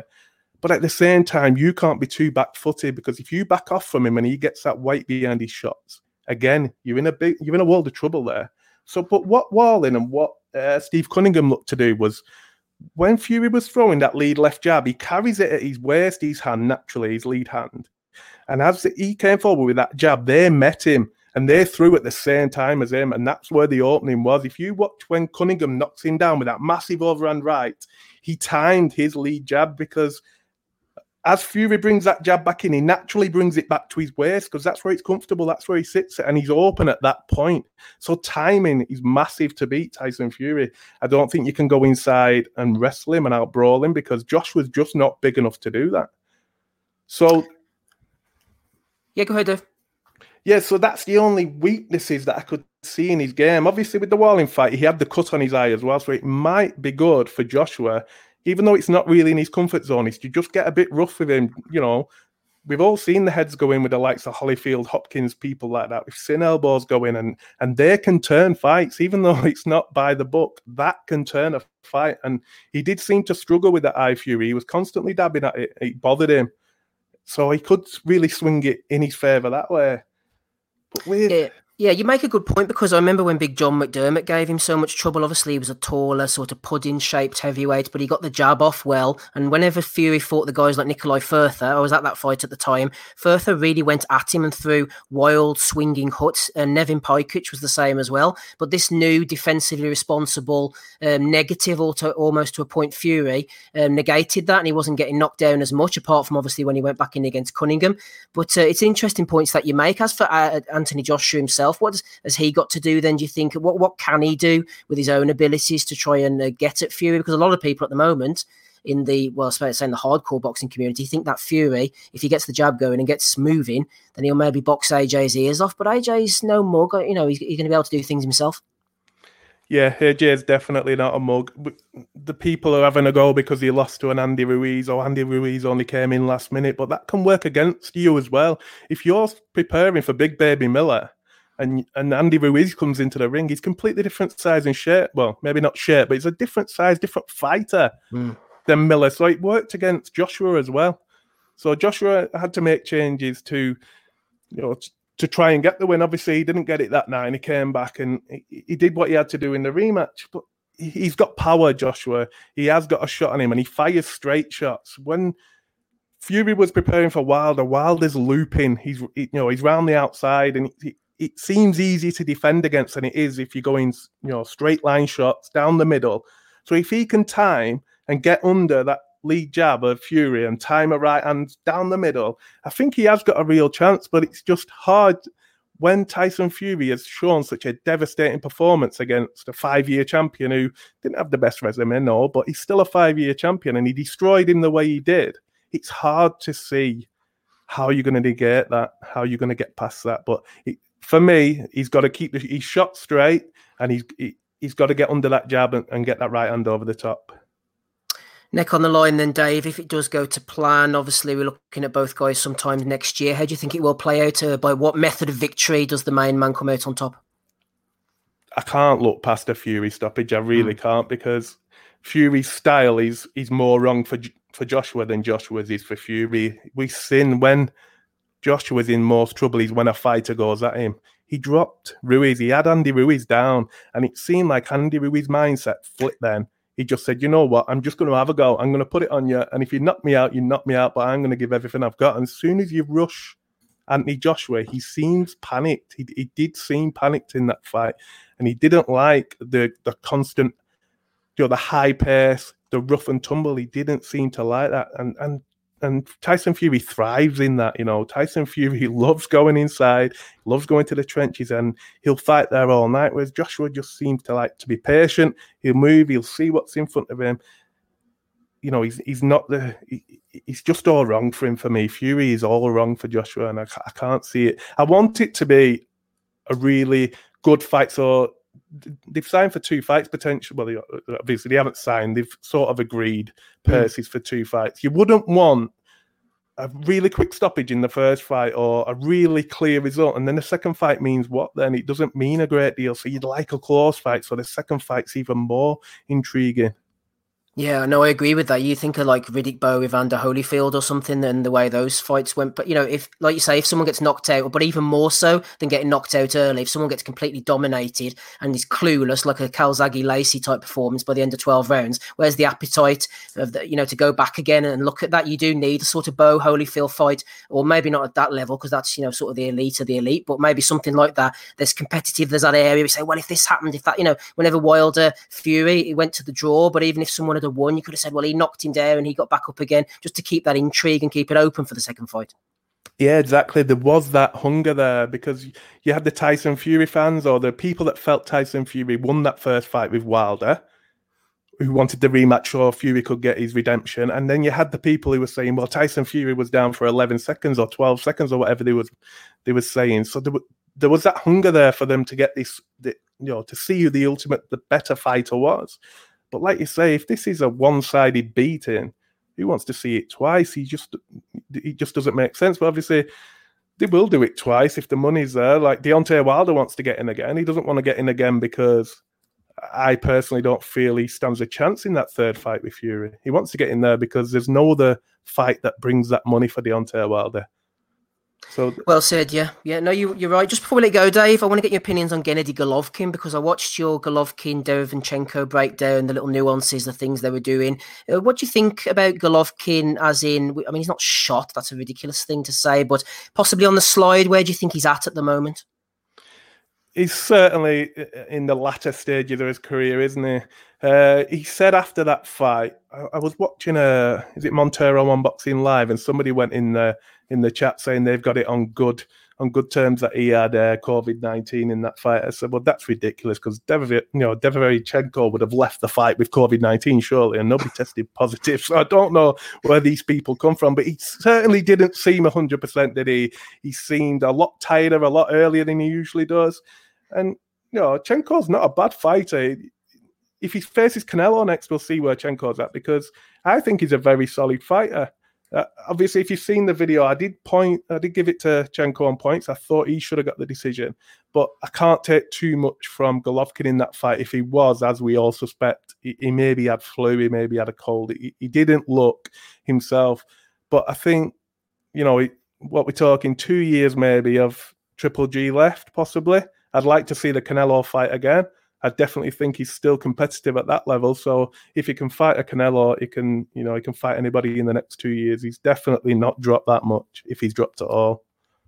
I think the key will be how quick they get him back into the ring. I don't think he's someone who needs to sit on the sidelines for any longer than possible. I know obviously the situation we're in at the moment, but he is one of these guys that they need to get back in against somebody who's going to push him, obviously not beat him, and shed that rust and then aim for Canelo. Because I think if he sits on the shelf for too much longer, it's going to be really detrimental, like you say, given that of his age and the fact that he only has a limited shelf life left. Yeah, absolutely. I think if you look at when Andre Ward did the number on Kovalev and people said it could have gone either way and things like that, Kovalev seemed to lose interest in the sport. Obviously, he went on, he fought Yard, he went on and he got beat off Canelo. But I think Golovkin, he hasn't lost interest. He could have felt sorry for himself. He could have looked at the decisions and said, I'm not having this in boxing, I'm being screwed, and sort of lost a step. But he doesn't. He seems still geared up and still keen, and that tells me that he still feels he's at that level. And like you say, he wouldn't walk straight in with a Canelo next. I can't see that. He needs something just to keep him ticking over, make sure it's still there, and then, like you say, get in and let's have this trilogy. Lovely stuff, Dave. Thanks for joining us. Where can everybody find you? Give us the shout outs to all the channels, social medias and whatnot. Yeah, mostly on Twitter for the social media at Boxing's First, and YouTube at Boxing's First as well. So you can find me on both of them. And like I say, I only started in January, slowly growing. It was a good time to start because you had to look forward to Wilder and Fury, the rematch, and then suddenly we have no boxing at all. So everyone, like the IFL boys, are recycling stuff. Everybody's recycling old news or grasping at anything to try and get a video out. It is difficult times. But yeah, Twitter at Boxing First, YouTube at Boxing First, and we'll keep the ball rolling and look forward to big fights. Absolutely, they're coming soon. Thanks very much, Dave. Everybody go and give him a follow, doing some great stuff over there. You're welcome back anytime. Cheers. Thanks a lot, pal. Have a good one. All the best. Thank you. Bye-bye. There's Dave there, Boxing's First, to be found in the chat. Knows what he's talking about. Good guy, spoke well as well. Can string a sentence together, which is always helpful. Rapping Rob Kelly can string a sentence together whenever we can hear him. Are you there, Roberto? Yo, there he is. Yo. Hey, I bought these noise-reducing headphones because of all the listeners giving out, and they really were noise-reducing because I couldn't work the microphone. So that was some noise reduced to start with. Yeah, good guests tonight. I heard all the guests like Al Fiesta and Boxing First. Who knows? Maybe Boxing First will turn up on IFL or one of these this week. Could be a big week for him. Evening, Oscar. I get a call from Evening, Umar. Yeah, recycling content. Maybe not recycling their own every week, but yeah, we're bringing the guests for everybody as always. What you've been watching this week, Rob? I'm sure Shakur Stevenson, Jesse Magdaleno, Rob Easy, Ramirez. They've all been on the Rapping Rob Kelly radar. Yeah. I watched the highlights of the Shakur Stevenson fight. I don't think there was any need to go back and watch that in great detail now that we know that ESPN are touting him as the next Mayweather. He's got to be the next Mayweather. No, good body shot stoppage, and I think he's probably grown into a better fighter than I thought he would, even at this stage. But we have to see him in against somebody before they start heralding him again as the second coming of Floyd. I actually this week I watched an old Sky documentary on Roy Jones. I put it in the chat. Shocking that I'd be watching something on Roy Jones, but I think it was post Montel Griffin too for sure. But mad to think back at the time when he was number one pound for pound in the sport, how many detractors he had. I mean, you hear Max Kellerman say that nobody at the time thought that Floyd in his prime was better than Roy in his prime. Apart from Colin Hart, you want to watch him in the documentary, he said the jury is out on Roy Jones. So some things never change. So I watched that, and I've been watching a couple of old fights, dude. Nothing too taxing. I'm just waiting for the action to get started again, really, like everybody else. Talking about the jury being out, Rob, I was rewatching Floyd Mayweather against Oscar De La Hoya for a piece from 2007 during the week, and they had an interesting discussion in round 9, which I was trying to cut, but you can't cut clips with music and all this bollocks, so I'll give up in the end. But anyway, they were having a discussion midway through round 9 about just how good Mayweather was. This is obviously 2007 version, but Manny Stewart and the boys Manny Stewart wasn't too complimentary. I mean, he says, yeah, he seems like a pretty good fighter. Obviously, he was to go on and do other things after that, but at the time, the boys weren't completely bowled over by old Floyd. Well, I think you're probably asking the wrong guy. Like, you know, he's fucking trained Thomas Hearns and been in up against Leonard and fucking Hagler in his time. He probably wasn't as it did the Floyd. Plus Floyd, Floyd and Manny definitely had tension over the years. I don't know if it was like, I think Floyd found him a little bit disrespectful in his comments, and then he bit back several times saying that Manny didn't know anything about boxing, which was fucking ridiculous. But yeah, there was a bit of tension there between the two of them for sure. Larry Merchant was a big detractor of guys in the who were considered the favourite. By the way, he's kind of the anti-Max Kellerman, wasn't he? Like, he was very, very harsh on Jones during his career. Like, they found him extremely reluctant to give him credit. Like, but you know, saying all that, you'd give anything to have HBO back in the fold now. Consider their broadcasting landscape. You'd give anything to have that HBO team back. Fuck me. I think, Andy, I would, but Prime HBO, do we forget sometimes how bad HBO were in the last few years? Not necessarily them, but them to a certain degree, but definitely the content they were putting out. I mean, talk about dying a slow death. I mean, we're talking Prime HBO we want back. Yeah, Christ, you'd be talking about mid-90s. Even before HBO was HBO, it was TVKO or something like that. Yeah, the TVKO, that Don King had something to do with them, didn't they? Yeah, but you had like Lampley, you had Merchant and stuff. It was a kind of precursor to the HBO and stuff, wasn't it? But yeah, I mean, they used to run their own specials, and they'd have the fighters in the studios and stuff, and do their own segments. I mean, I suppose that 24/7 stuff that they did at the time was quite, it was quite a first at the time, wasn't it? Mm-hmm. Small kind of program, 30-minute shows and stuff, kind of gain you access to stuff that you never really. It was a game changer, wasn't it? Really, it was. They all copied it afterwards. Yeah, well, yeah, because you had the Fight Camp 360, and then obviously you had the Face Off thing, which was obviously then like gimmicked by Sky Sports and other things. I mean, obviously WBSS came out with their own stuff and that. Yeah, but for a good period at least, HBO were leading the way. Then obviously when Floyd did the split to Showtime, I think that was the change. Pacquiao obviously kind of came to his run, kind of ended by Top Rank. He kind of then became a free agent. Cotto retired. Alvarez went with Oscars, which was to Showtime, wasn't it? So they really lost a lot of big talent. Mostly retired. Canelo went to Showtime and came back. Yeah, he did. But it was for like one fight or whatever it was. A couple of fights, and he was away again. I'm trying to think who else, because talent-wise, who we lost. Big fighters. Like, I'm trying about the heavyweights and stuff. The Klitschko's. Lewis would have been away, but then Holyfield would have definitely been retired and that, So really, there was really nobody. Obviously, again, as well as but because what happened with Oscar at Golden Boy, when he went into rehab, you had Richard Schaefer then, cut up a Showtime deal, and all those fighters ended up going to Al Heyman just about. I think the only one he just saved was Canelo and a few others, and all those fighters are now end up with Showtime, are now on either on Fox, PBC. I look at Showtime now. I mean, they're in the same position that HBO were in. What was it, 3-4 years ago? Yeah. Showtime is shot to shit, aren't they, at the moment? Aye. HBO has been quiet recently, isn't it? Yeah. I know I'm in the minority here. I actually enjoy listening to him on interviews. He gives you stuff, I think, Espinosa. He's not afraid. He's like a wee snide, isn't he? He's not afraid to let something drop, like Eddie. Like, Eddie Hearn, and then this happened. You're like, oh, really? I don't think you were supposed to, but he knows exactly what he's doing. Eddie's a snider, though, man. Christ's sake. Absolute proper. I mean, I don't know what is Espinosa some sort of lawyer and that. So if he is, definitely snide to the core. Espinosa was the lawyer to De La Hoya, lawyer to Tyson, I think, as well. Was that as well? I mean, Eddie's always been a snide. That's just that kind of, silver spoon in him, I'll never forget whenever Eddie was running a show at the Odyssey. It was just before Frampton was fighting somebody, and there was rumours that it was going to be at Windsor Park. Do you remember the McGuigan was always going to do the Windsor Park show, but he never quite got it over the line? Anyway, Eddie ran a Ryan Burnett show in the Odyssey, and in the post-fight press conference, he let slip, quote unquote, about, so Frampton will be fighting so and so here in such and such a date, and everyone was like, really? I thought it was going to be Windsor. No, I was upstairs. I saw the seating plan and the pricing and all that, and Mehdi don't like it was an accident, but he knew exactly what he was doing. Of course, it was on the websites and all that the next day. Aye, snidey bastard. There, just gonna.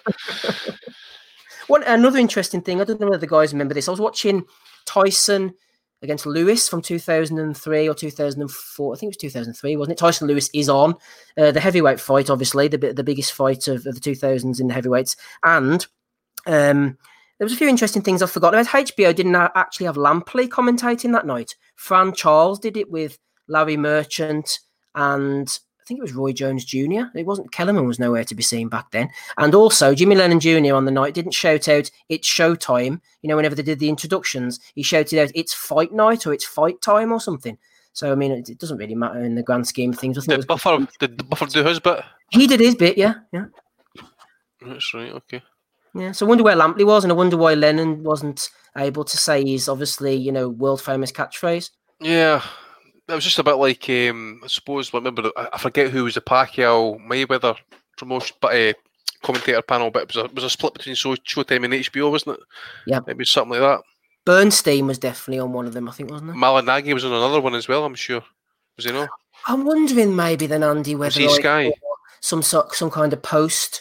It was on YouTube, maybe some kind of post broadcast that HBO event or something. Because if you think about it, Charles, Merchant, and Jones, you would have had like a Showtime phone in there. So maybe it was a different thing I was watching. I don't know. Maybe. Jimmy isn't allowed to say it's Showtime on HBO. Probably, says Lee the Alcoholic Fudge. Yeah, that probably makes sense.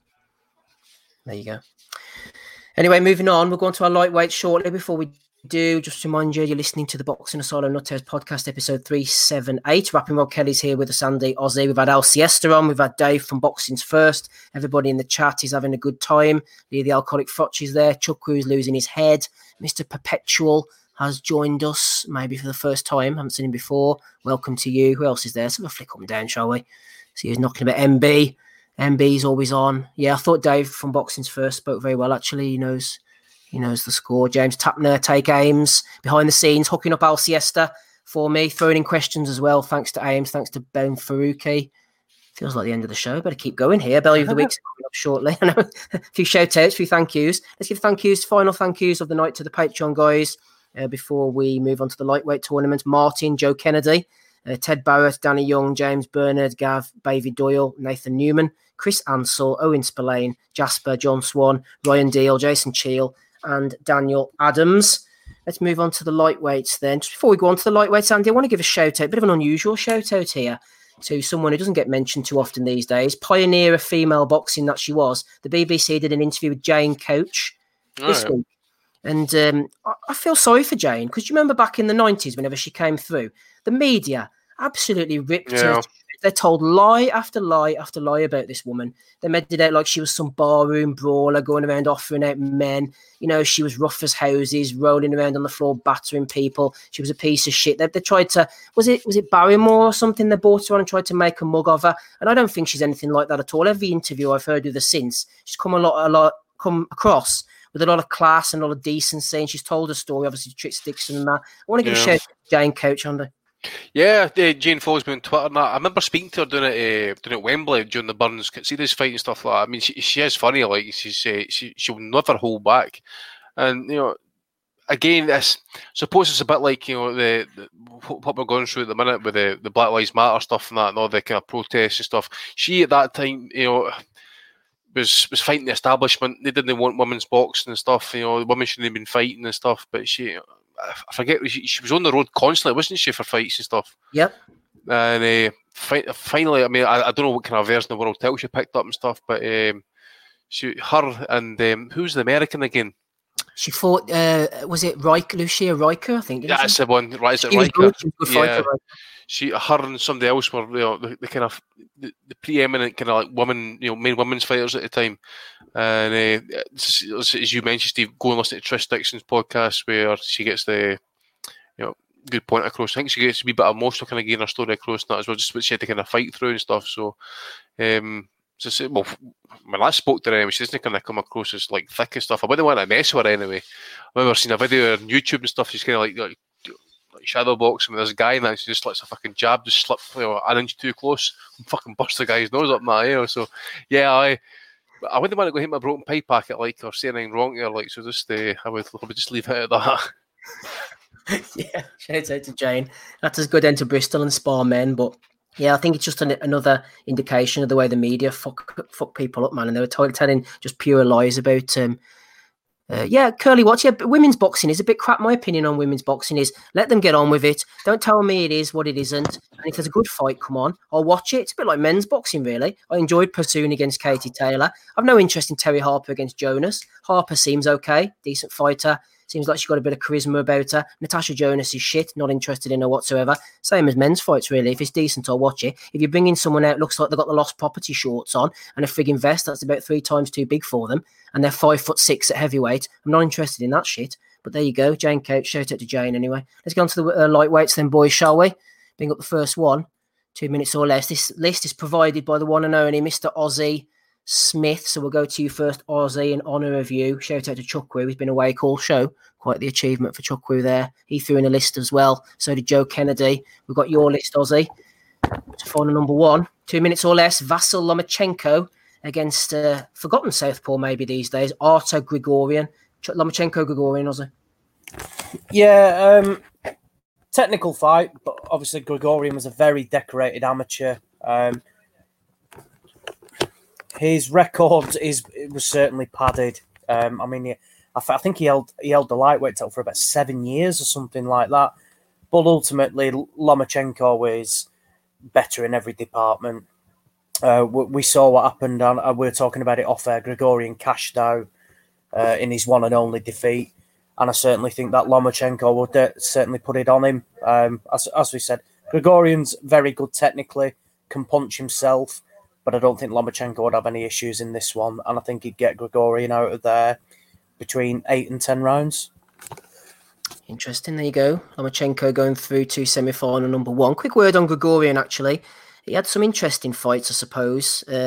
Oscar De La Hoya beat Jesse James Lehar. The title became vacant whenever Oscar moved up to super lightweight. Grigorian picked it up then. Fought against a guy that I've mentioned on the pod before called Marty Jakubowski. This is some character, this fella. Had about 130 wins. He would fight in like Tennessee or Kentucky or Alabama about 10 times in a row. Then he would step up and get beat. But like Saul Farah, really. Then he would get beaten. And then he would go back down and have another 10 fights in the Kentucky Showgrounds and back up. Anyway, he got a shot at the WBO title, as you do back in the day, mid-90s, against Artur Grigorian and lost. A few other names on Grigorian's record that might be of interest. Fought in Hooters, that boy, as well. Yep. Oh, he's a good lad. Good lad, old Marty. Marco Rudolph, Andy, Grigorian beat. Rudolph was an interesting one. He beat Oscar De La Hoya as an amateur, but De La Hoya got revenge over him. He was an East German, I think, from the old East German bloc. De La Hoya got revenge over him in the final of the 1992 Barcelona Olympics and won the gold medal. So but he didn't really turn out as a decent pro. Plus, continuing the De La Hoya route, you see how these guys start reappearing in the rankings, especially the WBO over and over again. Giorgio Campanella, I don't know if you remember him, Andy, an Italian. He was unbeaten. He fought Oscar for the WBO title, knocked Oscar down, would have been about 95, 96, got knocked out by Oscar. Anyway, he came back round and had another shot against Artur Grigorian, lost that one. A few other people, Sandro Casamonica, I'm going to mention him shortly as well, and Antonio Pitalua, last seen getting the shit beaten out of him by Edwin Valero. So quite the run from Grigorian. He also beat Stefano Zoff, Rocky Martinez, and Matt Zegan before losing the title to Acelino Freitas. Yeah, he got an absolute beating off Freitas as well, didn't he? Didn't really fight much after that. I've actually got Oscar's career set. I managed to get a copy of it the other week there, so I might be come across that fight actually. What's his name? Sandro Casamonica? Campanella. It's Campanella. No, Giorgio Campanella, yeah. Beside the De La Hoya fight and possibly the Grigorian fight, there's not a lot to write home about, but he knocked Oscar down, if I remember correctly, yeah. Yeah, I'll need to go and check that then. So obviously I'll get around it at some point. That. But yeah, Grigorian, one of the guys, I think he was, it was something crazy defences he had or something like that, that belt, whatever it was he had. But, yeah. But I would need to say, man, it was B-level opposition, C-level opposition he was fighting. Probably, again, it's more predicament to the WBO at that time, actually. Maybe it was at late 90s, 2000s, stuff like that. You were getting guys for like, say, Hungary and all that type of fucking ex-Soviet place that were kind of pop up the rankings at that point as well, weren't you? So, yeah. Wasn't that a great run of terror, to be honest with you? No, WBO as well was... I remember when De La Hoya won the WBO title originally. It wasn't the same one. It was the super featherweight title. He beat a guy called Jimmy Bradell from Denmark who got brought over.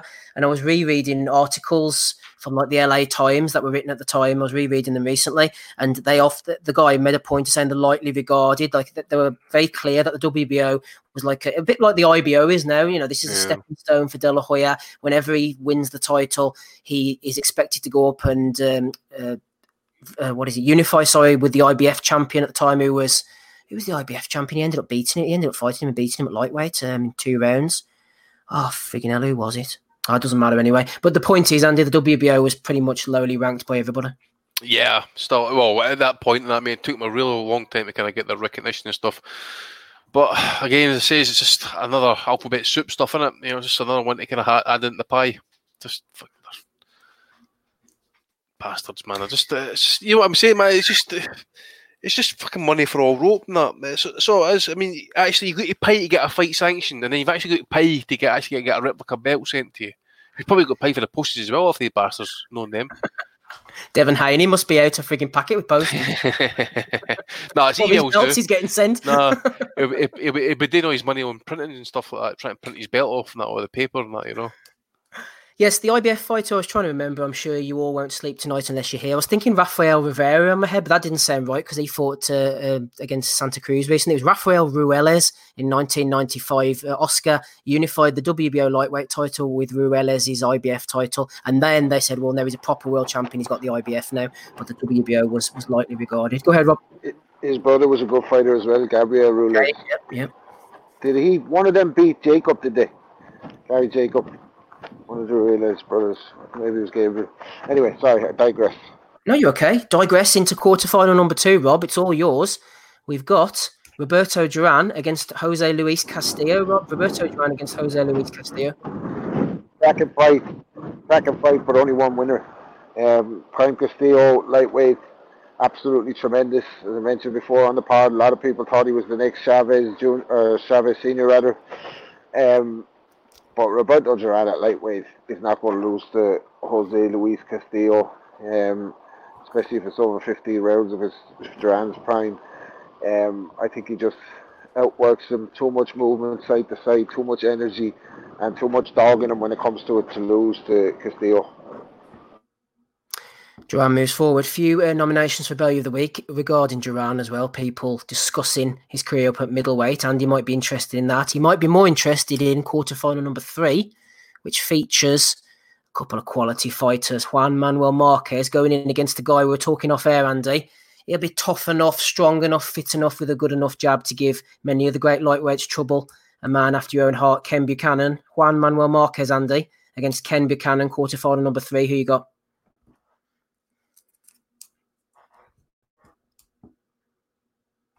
You're on mute there, Andy. Maybe giving us the stylistic breakdown. Sorry, mate. It's a hard one, actually. I'm gonna go with Ken. I'm gonna go with Ken Buchanan. It's purely because like so who he fought and stuff like that. Ruben Navarro, Laguna, Duran, Ortiz. Who else? The Japanese kid. I forgot the top of my head at the minute. I think it's like Guts, Charlie Nash, Jim Watt, stuff like that. I just think a lot of ruggedness, very, very cute fighter, very, very very good boxer, very, very technical fight. I think it's got distance written all over it. I just think his reach as well would be a bit problematic for Marquez.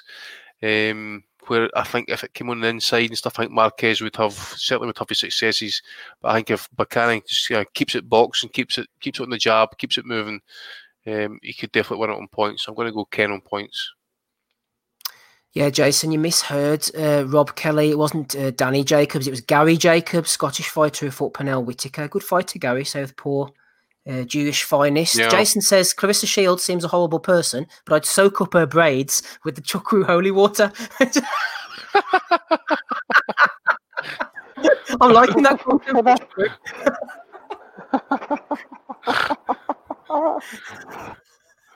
Deary fucking me. What a man. Right, let's move on. Aussie lightweight quarterfinal number 4. Who's going to be joining Lomachenko, Duran, and Ken Buchanan? We're going to say, tell you what, this rate, we're going to have a couple of fights that have already happened, aren't we? I think. Possibly, anyway. Quarterfinal number 4, Manny Pacquiao against Terence Crawford, Aussie.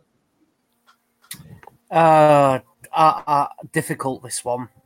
really difficult. I mean, I've seen it in the news now, and Bob Arum described it as a blockbuster fight, and I think that's probably it's a great way to describe it. We all know how good Pacquiao was, the way he's rose through the weights, certainly not lost that power, nor the speed as well. And I think the one thing you can probably say is that Crawford's not come up against somebody like Pacquiao who posing the problems, but Crawford's also got his own ability, his own qualities as well. Very well-rounded fighter, big, strong, can punch. I'm probably going to side with. I'm probably going to go with Pacquiao in this one. I don't think there would be I don't think it'd be a stoppage. I think it'd be a very close fight. Talking like a 115, 113 to Pacquiao. Pacquiao moves forward then, boys. Let's put it into the mix and see who we've got. Obviously, Buchanan. I'm going to try and see if I can fix this. Because Buchanan obviously fought against Duran. Let's have a look. Right, Andy, this is a tough one for you here. You're going to love this one, Andy. Vasyl Lomachenko against Roberto Duran. Fuck, man. I mean, if it was one thing that really bothered Duran, really was movers. But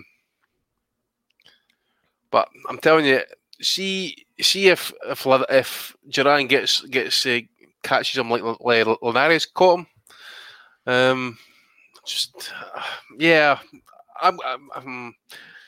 I'm going to say Duran knocks him out. I'm going to say knocks him out. I just think he is very cute. He could turn them. He'll have his moments, and he'll probably make those moments count and stuff. You know, and Duran really looked to it didn't matter who you were, actually looked to fucking try and hurt you. I'm going to say Duran knocks him out. I'm going to go late stoppage. If we're going, another fighter who fought 15 rounds, set a savage pace to if he was committed, dedicated, and bang on the weight, he was a fucking monster to deal with. I'm going to Duran knockout. What round do you think, Andy? I'm going to go round go late, 10. Wouldn't he? Yeah, round 10. Yeah. Okay, Roberto Duran moves forward. Now, Rob, it's all down on you. We could have a dead rubber as a final here, but Ken Buchanan against Manny Pacquiao, Rob. Prime for prime, Ken Buchanan against Manny Pacquiao. I think Pacquiao by stoppage. Yeah, too much firepower. Not that Ken Buchanan couldn't have given him problems counterpunching and all a la Marquez, but I just think Manny Pacquiao would overwhelm him. Too much power, too much speed. Interesting. Manny goes through. Then obviously Roberto Duran fought Ken Buchanan, winning the fight. Was it 13th round, Andy, by knockout to the bollocks? It was, mate. Should have really been a foul, actually. I remember one night at a dinner show, there was Ken Buchanan and Roberto Duran at the top table. And Ken gets up to give his wee speech and stuff. And just before he finishes, he turned round and they got the translator to say this to Roberto Duran. He says, "Roberto, every time I go for a pish, I think about you." Not bitter at all. Ken Buchanan. The pain's still fucking real. Oh my god. Yeah, he could have been half with that low blow that night. Like that was Jesus, man. That was an evil one. Oh. See, I was talking to him actually the night Josh Taylor fought Dale Ryan. Actually, I said to him, I asked him a question. Outside of Duran, who was the best fighter ever fought? And he says Laguna. It was the first right out his mouth. You need to think about it twice. Ishmael Laguna was the best fighter ever fought. It was bad. I remember it was only when I was really getting into the sport. Obviously, Duran was ahead and he was giving him like a lot of trouble. But I mean, you can't end a fight on that. That's why I'm not a fan of saying, well, Duran was beating him up anyway, or this was happening. If my auntie had a cock, she'd be my uncle and all this type of stuff. And you can't seriously end a fight. 13 points ahead in the league, and I know, but I mean, there's low and then there's that, man. No. That was vicious. Like I said, that was vicious. You could see the pain on Buchanan's face, even on the grainy footage, man. You see him, he's fucking buckled. It's horrible, I've actually got a great draw on it, actually. You see Duran getting pulled away by the ref, and you got fucking Ken Buchanan folded up against the ropes, not a cup in his bollocks. You talk about him, that, right? Go watch the Ray Lampkin knockout. You've never seen anything like it. I've never seen a guy get fucking put in hospital like this. And Duran says right after the fight, as the guy's getting carried out in the stretcher, he says, "What did that knockout feel like?" He says, it doesn't matter. He says, "The knockout doesn't matter unless he goes to the morgue rather than the hospital." That was his fucking comments. I was like, "Oh, imagine coming out with that shit nowadays, man. There'd be fucking uproars. Snowflakes on Twitter, that, be going mental." Let's move on to the final. Then we've got 3. So we're going to let everybody have a chance here. And then obviously I'll aggregate the winner. So we've got 3. So by my calculations here, we're going to have a 2-1 victory. I'm going to stay the hell out of this. We'll go to you first, Aussie lightweight final. So let's recap the previous winners then, shall we? Heavyweight, we had Larry Holmes whenever we started this so many weeks ago, who knows. Cruiserweight winner was Evander Holyfield. Light heavyweight winner was Roy Jones Jr. Super middleweight winner was James Toney. Middleweight was Sugar Ray Robinson. Light middleweight was Nino Benvenuti. Welterweight was Sugar Ray Leonard. Light welterweight or super lightweight, whichever you prefer, was Costa Zoo. So the lightweight final, Aussie, first one to you. You can have 2 minutes or less. Roberto Duran against Manny Pacquiao. No pressure. No pressure at all. Duran by stoppage. I think we all know how good Duran was at lightweight. Arguably one of the best, if not the best. Certainly not a brawler. Can punch. Can make his opponent, make the opponent miss and capitalise on every mistake. And he showed it in brutal fashion as well. We've seen Pacquiao get hurt off the likes of Marquez and badly knocked out before. And I think Duran could do the same thing. Certainly think he'd have somewhat uneasy moments. Pacquiao, as always, he can punch as well. He can move. He's got very quick hands. But I think Duran would ultimately come out the winner and stop him in 8-9 rounds. There's one for Duran then. Roberto Duran versus Manny Pacquiao. Andy, who you got? Duran. I'm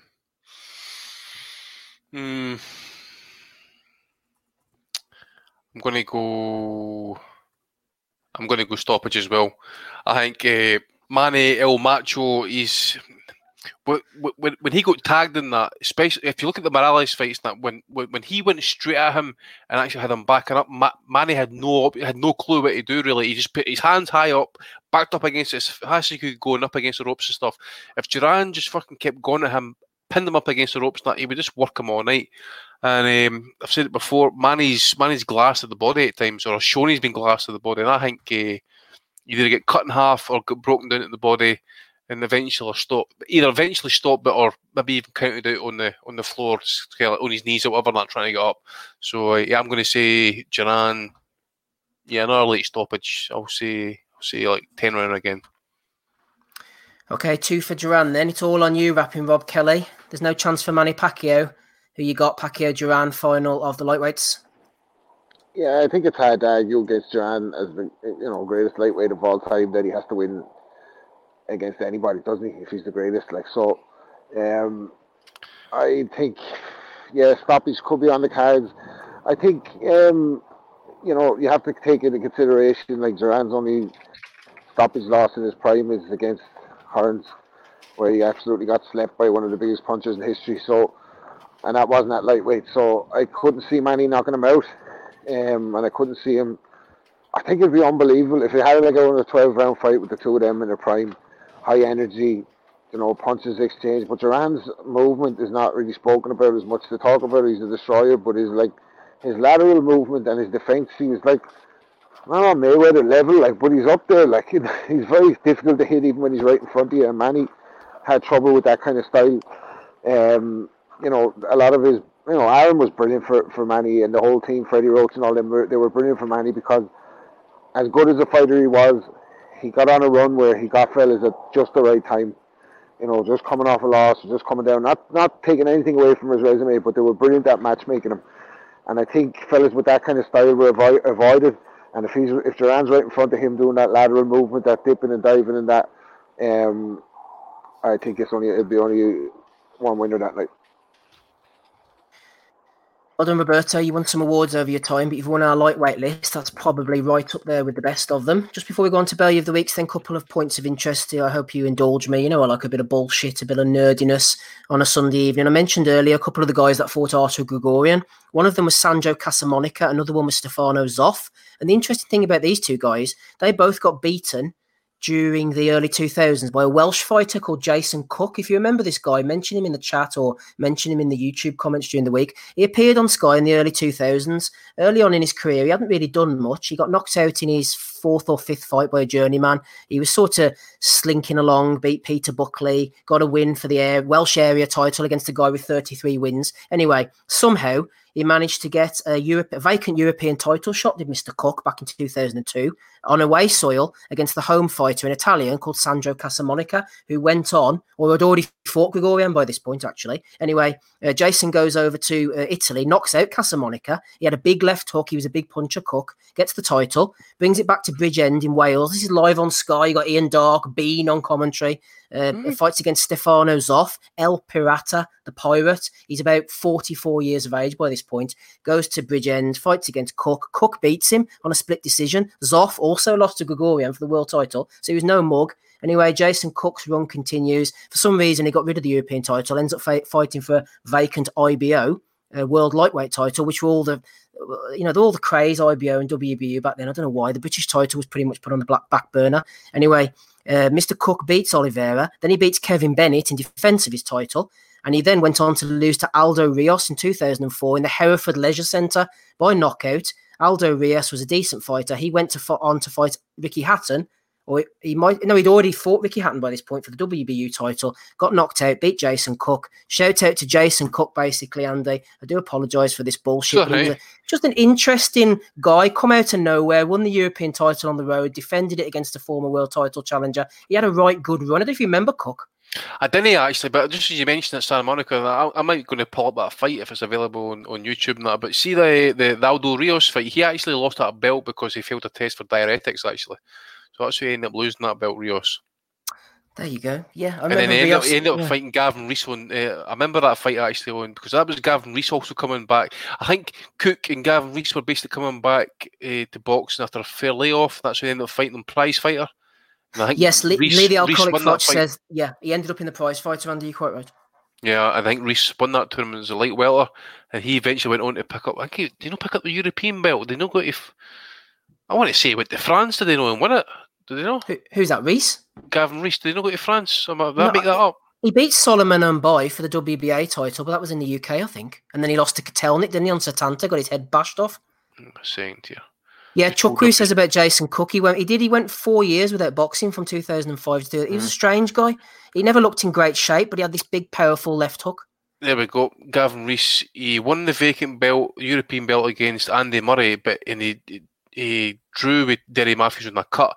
He went to France and defended it, and he won. I think that's right because Billy Nelson was in the corner that night. Actually, I'm sure he was with. What's his name? What's the Welsh trainer's name again? Christ. Chris Sanagar. No.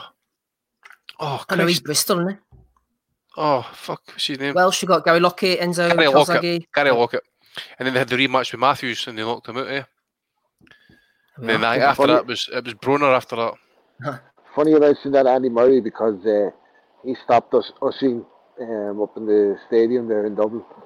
And before the fight, I was saying to Oisin, this guy's just like a Terminator. Like, he's just coming straight forward. Like, you have to get around the outside of him. Like, don't stand in front of him. So Oisin stood in front of him, and anyway, he ended up getting stopped. But Gavin Rees beat him in the next fight with that style. He just got around the side of him, like he just spun him. You see him just coming straight forward, he just spun him all night, pumped the head off him. He was a good fighter, Gavin Rees. He doesn't really get that much credit, like he was pretty good. Yeah, I remember the night Murray fought Oisin. I was at that fight actually. Oisin wasn't happy at all. He really was not pleased with the stoppage and that. They pulled him out, like, didn't they? He wanted to go on, but he was. Yeah, we talked about that like before as well. Like, he's not going to move his head, like, so you're not going to teach an old dog new tricks at the age he was. That was his fighting style, like. So I think that, the boys did him a favour that night, pulling him out. Like, you don't want to be taking shots like that straight down the middle all night, like, no. Especially after the fight he'd had with Highland and stuff as well, and. There was a few miles on the clock there as well, like, you know what I mean? So, I think that it was an okay stoppage on their part, from their point of view. Yeah, Andrew Murray, one of Brian Peters' staples of RTE, saw many an Andy Murray fight over the years. Nice guy, actually, not a big talker, but real nice fellow. He's groomed for a lot of big things. But yeah, he ended up fighting Gavin Rees, and he just Rees was another level for Murray. But no, he was a good fighter, very skilled. Probably should have done a bit more, actually. Talking of fighters who should have done a bit more, Aussie, Andrew Selby apparently has retired. I can't say I'm surprised, unfortunately. He has, yeah, and his out the ring antics have ultimately took its toll.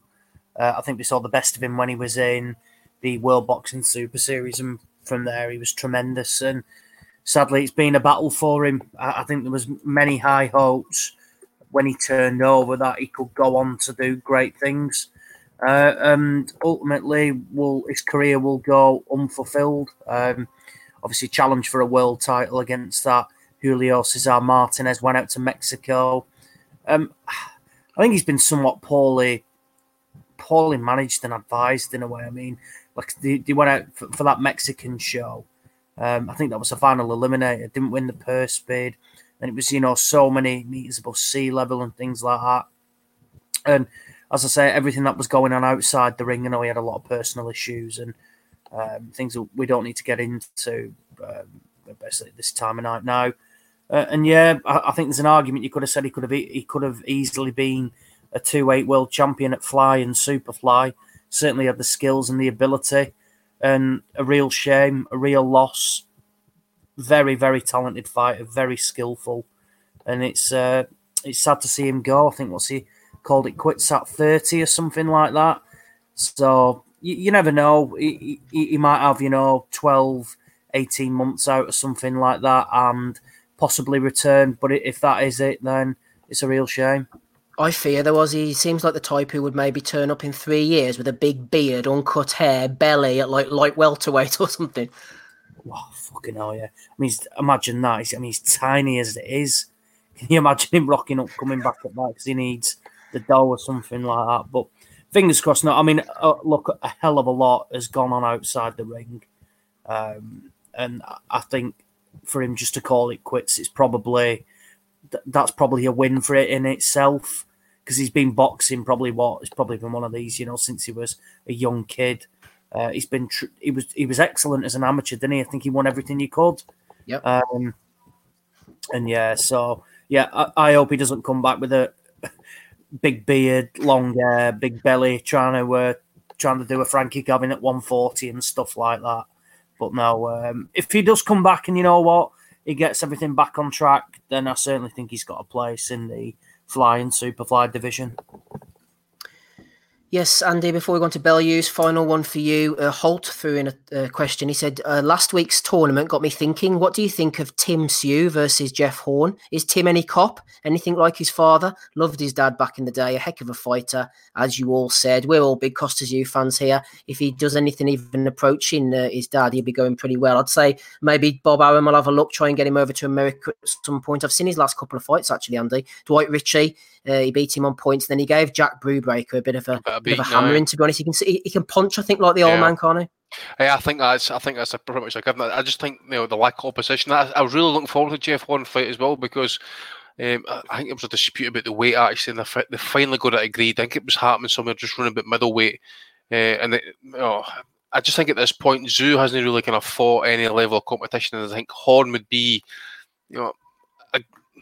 a good benchmark really, because Denton Vassell was like, what was he, like a part-time fighter? I think he was like a banker or something like that. Banker, that's right, yeah. So I just think the gradual up in class, that it's just been pretty gradual. So the Horn fight would definitely see where he's at and stuff like that, if he's going to be like anything like his dad and that, because Horn is rough and he's going to make it very tough fight.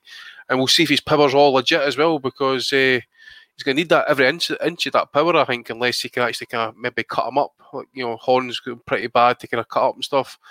We've seen what Crawford did to him, actually. I know it's at a lesser weight and he's probably kind of stripped himself a wee bit, but he certainly jumped up the weight a wee bit, Horn, right after that fight. So you would think, physically at least, I think Horn would be the stronger man in the ring. So it's going to be really an interesting fight to see how Zoo approaches it, especially with the kind of the pressure that Horn will bring. And again as well, I wonder what Horn's got left as well, because he's had a tough career, considering how he fights and stuff and the punishments he's took. So it'll be interesting, but I'm not going to say how shots, it goes. Doesn't he, Horn? Unnecessary shots. Mm-hmm. He does, and you just wonder as well, if Zoo has got that legit power like his dad, he could potentially just chip away at him. Yeah, could chip away at him. That's well over fucking Australia. Yeah. What weight is that at, Andy? Well, mate, Zoo's been at 154. I'm sure Horn had a fight at middleweight, Steve. I don't know if you can check that for me. But he didn't he fight? What's his name? Zarafa. Zarafa, didn't they? No, Zarafa the boy. Australian. This is Zarafa. Yeah. Yeah, But didn't he have a pay-per-view fight with Mundine? Mundine, that's it. Yeah. Mundine. That was middleweight, wasn't it? That was at middleweight. Probably, I would be.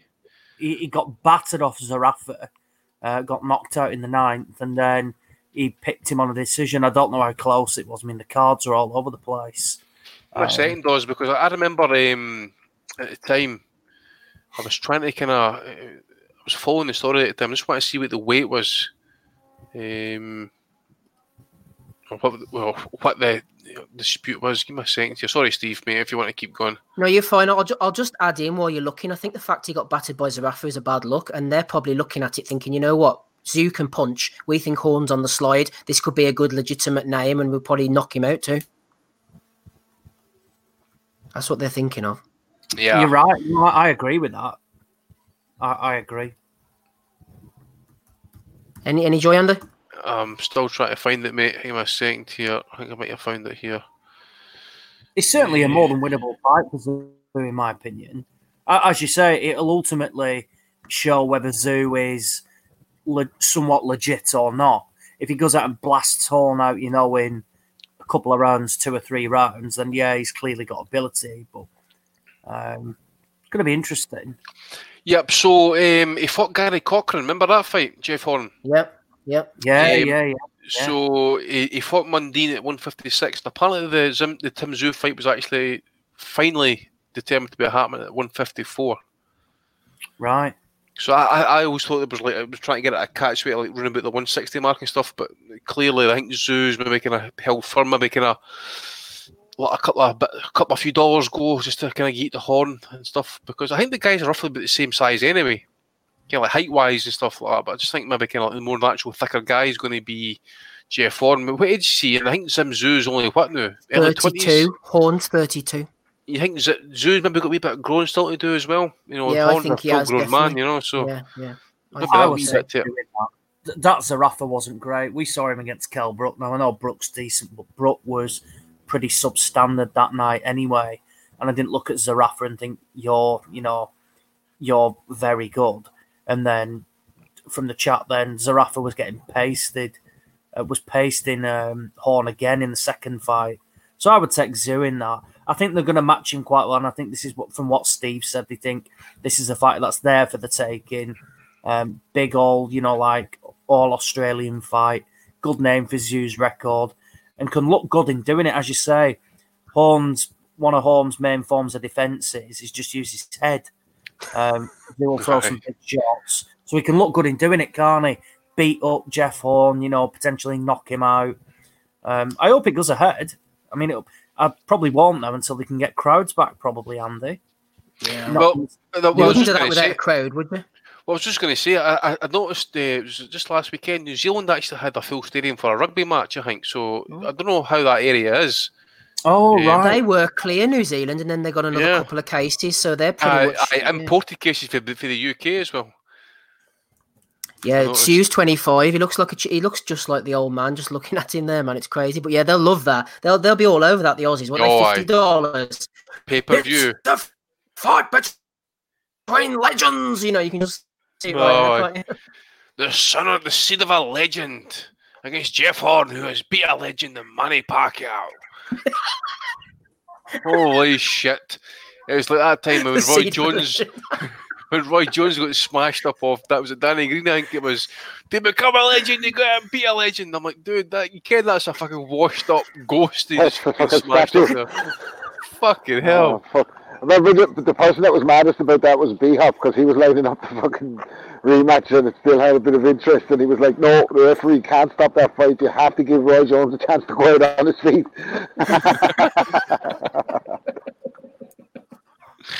Yeah, nobody quite does it like the Aussies. Anyway, yeah, we've got high hopes for Sue. I'm interested to see how he gets on. 15-0, 11 knockouts. He's doing well. Looks like the old man. Punches like him as well. Okay, guys, Belly of the Week, so episode 378. Got quite a few to get through, a few funny ones as well. Rob's still with us, so's Ozzy, and so's Andy. First one here, Rob. This is an interesting one. Sky Sports Boxing put it out. Nelson versus Jones Jr. Sky's Johnny Nelson versus real Roy Jones Jr. The great cruiserweight fight that never happened, question mark.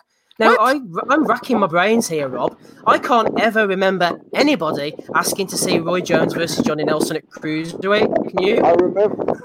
The only thing I can remember is I remember when Tyson was on his UK tour that Johnny Nelson was vocal about wanting that fight.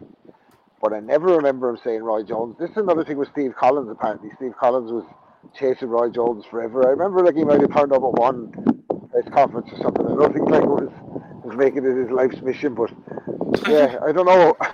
I don't know if that's a fight anyone would have wanted to see, but I know who would have won it. Like, but fucking hell, man, yeah, maybe Johnny Nelson. Y'all must have forgot Johnny Nelson wanted to bring it to Roy Jones. I don't know, man. The thing is, though, Andy, they've been mentioning a lot of Johnny Nelson lately. The other day, they mentioned him in the top 5 cruiserweights or top 3 cruiserweights or whatever it was. There's a lot of historical revisionism going on about Nelson's career. He was a good fighter. He was very fit, strong, effective at what he did. But do you remember that WBO reign towards the end when he was fighting guys like Alexander Petkovic, Rudiger May, and Vincenzo Cantatore? This was European level stuff, man. I mean, Nelson wasn't great. Remember Rudiger May? The guy that he fucking fought, some German trash. Yeah. Fucking, he got smashed off Herbie Hyde in 2 rounds. Right? This is the guy who, his greatest moment, shit the fucking bed against, what's his name? Carlos de Leon. One of the most awful, shittiest fight. I mean, listen, I actually tried just to start lockdown and stuff, I tweeted out, I actually tried to sit and watch a couple of these fucking fights. I lost interest within like 2 or 3 rounds. I remember I watched about the Andries fight, for example. So that's just a fucking shambles, man. Andries was a light heavyweight. It's I mean, again, it's more along the lines like the WBO, what it was at that point, and it was just like a European world title belt, and it was just opened up doors for guys for like Eastern Europe and Argentina, Brazil, fucking Johnny Nelson's of Sheffield and all that sort of stuff. It's just absolute trash. Absolute trash.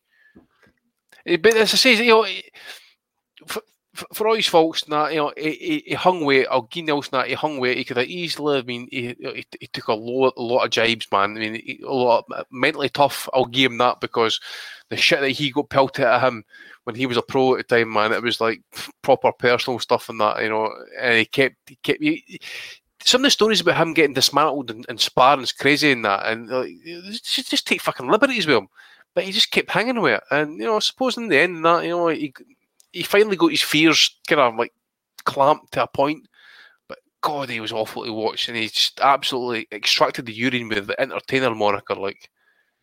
No, I agree with Andy. Like I said, I'm not trying to shit on him. He was always in shape. He did his best. He could have quit early on. He got a lot of pelters. He came back. He was mentally strong. I'll give him a lot of credit. I'm not trying to denigrate his career, but his career's been like sort of photoshopped by this Sky social media over the last few years, trying to make it out like something that it wasn't. Nobody was interested. He was just a decent fighter, WBO champion, sort of European level opponents. Nothing more, nothing less. Nobody wanted to see him fight Roy Jones. Nobody wanted to see him fight anybody. The last fight I remember before he retired, they were talking about fighting Enzo Maccarinelli.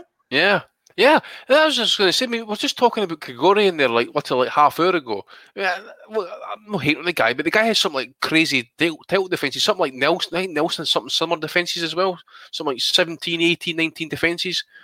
But look at it in context, man. Let's look at who he beat. Fucking nobody. Okay, I mean, I don't want to shut on Carl Thompson and Ezra Sellers and that, but they're like a kind of like for every Ezra Sellers and for every fucking Carl Thompson, there was like 3 or 4 fucking bags of shit, either before it or after it, So, but the Thompson one was a dodgy stoppage as well. Exactly. We might get the rematch, remember, until Thompson got smashed up off, was it Sellers, I think it was? Yeah. Yeah, so, that been right out the one day. Oh, well, yeah. Yeah, it's just a wee bit of revisionism, I think. It's just like everything else, your career kind of takes on like leaps and bounds. But as you say, mate, it's been photoshopped, that career. Calm the fuck down. Johnny Nelson. You ask anybody in the fucking boxing gym, round about circa 15, 20 years ago and that, they'll tell you No, but honestly, he was fucking awful. I mean, he was a good gym fighter apparently, but in the ring when under the bright lights and when it really mattered, my God, he could stink it up. Yeah, Lee's right there. They never talked about Jim Watt's career like that. You know, let's go back through Macklin's career. Get Clinton Woods. Well, he tells it too straight. They got rid of him, didn't they? Get some, these guys on the Froch. Fair enough. Talk about Froch's career all day. Been there, done it. Got the wins, got the T-shirt. Please, I've heard it all before, man. No, but at least you can sort of say when they put Froch into these conversations online, there's a bit of credence to it. Like, but I mean, come on, man, Johnny Nelson, stop it now, stop it. Anyway. We're giving him far too much time, I think, haven't we? Good old Johnny. Yeah, I spoke to him once in Dublin. He's a nice guy. Disclaimer after all that. Shawnee Buckle nominated that one anyway. No Consent Hearn, No Consent Boxing has nominated Coach Kavanagh. First thing I check on a fighter is their ass, says Coach Kavanagh. Then their arms. The bigger the ass and the smaller the guns, the more confident I'll be in their ability to generate power. Big guns and pecs tell me they're preparing for the beach. All show, no go. Coach Kavanagh. They're telling it how it is there. Good criteria to use in certain situations. I'm not sure boxing is one of them, but fucking combat sports. Some other. You know what I mean? Let's not throw it out the window altogether. Last night, my son had a Free Sports TV on, channel 422 on Sky, and there was this these two Japanese girls fighting on like one boxing or one championship. It's like a UFC type thing. I don't really like that, but they're in a clinch on the floor, and the next minute, the one girl sort of sits her arse on the other girl's face, and she's sitting on her, and the girl's trying to wriggle free, and she's there with her arse in her face. And my son says, I hope she doesn't let one go, otherwise the fight will be straight over. So disqualification. the arse can be useful in the old UFC, I think, is the point there. Right, anyway, CR Boxing is nominated something.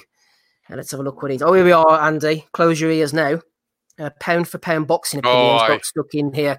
CR Boxing said, how would middleweight Roberto Duran do against Canelo, Triple G, or Billy Joe Saunders? Pound for pound boxing opinion says, think they all beat him? Yeah, I mean, Christ me, that's no weapons grade weed that guy's smoking, man. That's just delusional, you know. And the thing is, he actually goes on to try and say as well as, if you look at it actually goes and points to say that if you look at the David Lemieux fight, it says it showed that Saunders shows movement and isn't a stationary target. Who gives a fuck? Fucking Duran's going to be hunting you out of that ring, man. You have to find an engagement at some point. Who's other two names? Canelo and Golovkin. Canelo, Triple G, and Billy Joe Saunders. Marcus Bellinger nominated. It was pound for pound boxing opinions. Aye. Saunders, I mean, if we're talking about Saunders fight, I mean, I would expect Canelo and Golovkin to give a far better fight. And you remember as well, this is a Duran at this point, maybe, but he's fucking mid-30s by this point, and he's like slapping fucking Iran Bartley and Davey Moore about like they were fucking used condoms, man. What the fuck? You think Billy Joe Saunders is going to handle that? Fucking calm the fuck down. Jesus Christ. The conversation continued on CR Boxing. Kilo Jake at Analyze Wildlife, a regular listener, shout out, said if the middleweights are at their best, they all beat him handily. Wheelchair Dan said, I've had to decide over the last 5 minutes if you're trolling, and I still ain't sure. Kilo Jake said, I'm not. He wasn't an elite. The fight went on. Sam Dorset said, there's only one way to deal with this sort of nonsense. He tagged in at Asylum BOTW, so we could discuss it here. Kilo Jake said, Billy Joe's a natural middleweight, and we'll just get on his bike. Sam Dorset wasn't happy. It went back and forward. There was another one Andy nominated as well. Quite the conversation starter. Matteo Politano said, Duran beats Triple G. Billy Joe Saunders may be too crafty for Duran, but I think he beats him too. I don't know about Canelo. It's a 50-50. Oh, man, fuck off. I mean, come on, fuck, man. Billy Joe Saunders might be too crafty for Duran, and he might be too crafty for him. What was the Golovkin story? Oh, yeah. What was his Golovkin breakdown? He said he thinks that Duran beats Triple G. Billy Joe Saunders might be too crafty for him, and he thinks that Canelo's a 50-50. Absolutely, fuck off. I mean, I can take the point that Golovkin would be too, Duran could be too crafty for Golovkin, especially on an inside fight. But he could easily be crafty for Canelo as well, on the inside. And fucking Billy Joe Saunders couldn't fucking punch smoke, man. So I was really going to say that Saunders is going to be able to kind of outwork, out hustle, and outbox one of the legends of all time, it'd be fucking. This is what we're seriously fucking coming to. This fucking idiot. Pound for pound boxing opinions. I can't believe they create these fucking monikered fucking boxing Twitter handles, man. Fucking hell. Come I like on. the way he says Saunders would be too crafty for Duran. Like, it's like he's just trying to say, like, yeah, without doubt, Saunders beats him. Golovkin's in a tight fight, and Canelo's up in the air. Like, shut the fuck up. Go ahead, Rob. No, I was just laughing at what Andy was over Billy Joe Saunders.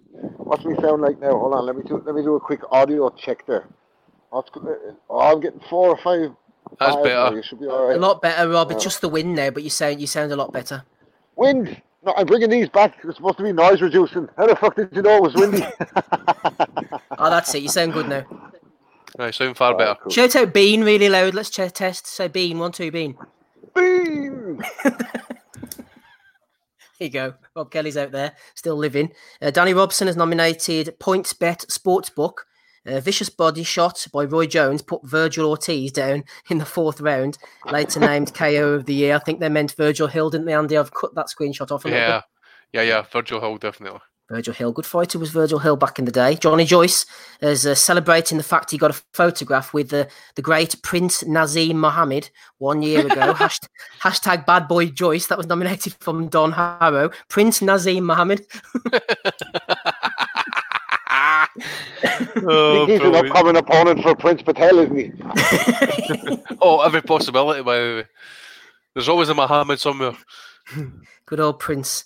Eddie Hearn has released a book, Relentless. Lockdown has given me the opportunity to focus on some projects that I wouldn't normally had time for. Nominated by Gary Lockwood here, Andy. Nominate Hearn for Bellew of the Week. He claims a relentless work ethic is what helps you to succeed. So does Daddy's Millions, says Gary. Yeah, absolutely. Chapter 1, how to spend Daddy's millions. Chapter 2, how to bully girls in private school. Chapter 3, how to get on the board of directors of Leyton Orient and fuck up that club for good style. Chapter 4, how to go about fucking up your life and just basically talking bullshit. Oh my god, man, I could go on for ages about this, man. What a ego! What a fucking ego that man's got, man. Who gives a fuck about what he does? He's really onto something there. Who would have ever thought if you work really hard you could be successful? He's no kind of fucking genius. How has nobody picked up on this before? What a prick. Evening, Ed. Evening, Eddie, exactly. Yeah, we bring up the old... let's just get it up here, shall we? Oh, trying to get it up on a Sunday evening. Yeah, stay humble and you'll never crumble, says Aunt Femi. Got all the banners on. There we go. Right, let's move on to the next one. Owen Spillane, friend of the pod. Good lad, Owen. Hope you're well out there. Sent in this one. Someone's in for a nasty surprise, says Owen. Amir Khan tweeted out for Bernardo's, the children's charity. Do you want to win a virtual hangout with Amir Khan, says Bernardo's.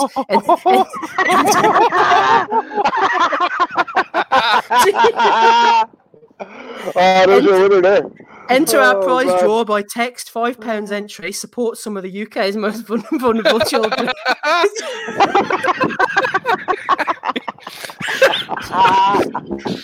Amir says, join me in 15 minutes. We could talk on a video call, says Amir. Who's the PR person has to go there? Like, you have to go, I'm sorry, like, who let that one slide? Oh my god.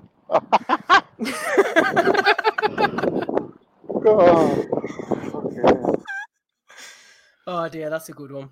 Oh, Shout out to Owen Spillane for sending that one in. I should have texted it and I could have put it up on the screen. It's like Amir Khan and Jaws 2, just when you thought it was safe to go back on Zoom.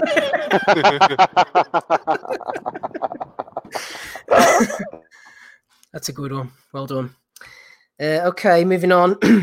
Let's see what we've got here. The Athletic Box. We're asking, looking into the future pound-for-pound fighters for 2025, boxing's pound-for-pound list. Abhishek jumped in and said, the best boxer of all time will be Ryan Garcia. He's going to blow up. I'm assuming he's going to join some kind of terrorist cell because I don't think he's going to become the best boxer of all time.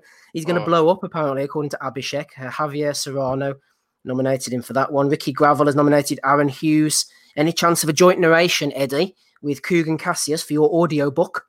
Yeah. See how we get on with that one. Matt at Eggy Phil has nominated Ricky Ellis. I don't care. Fury versus Joshua is worth £50. It's a once-in-a-lifetime fight, says Ricky.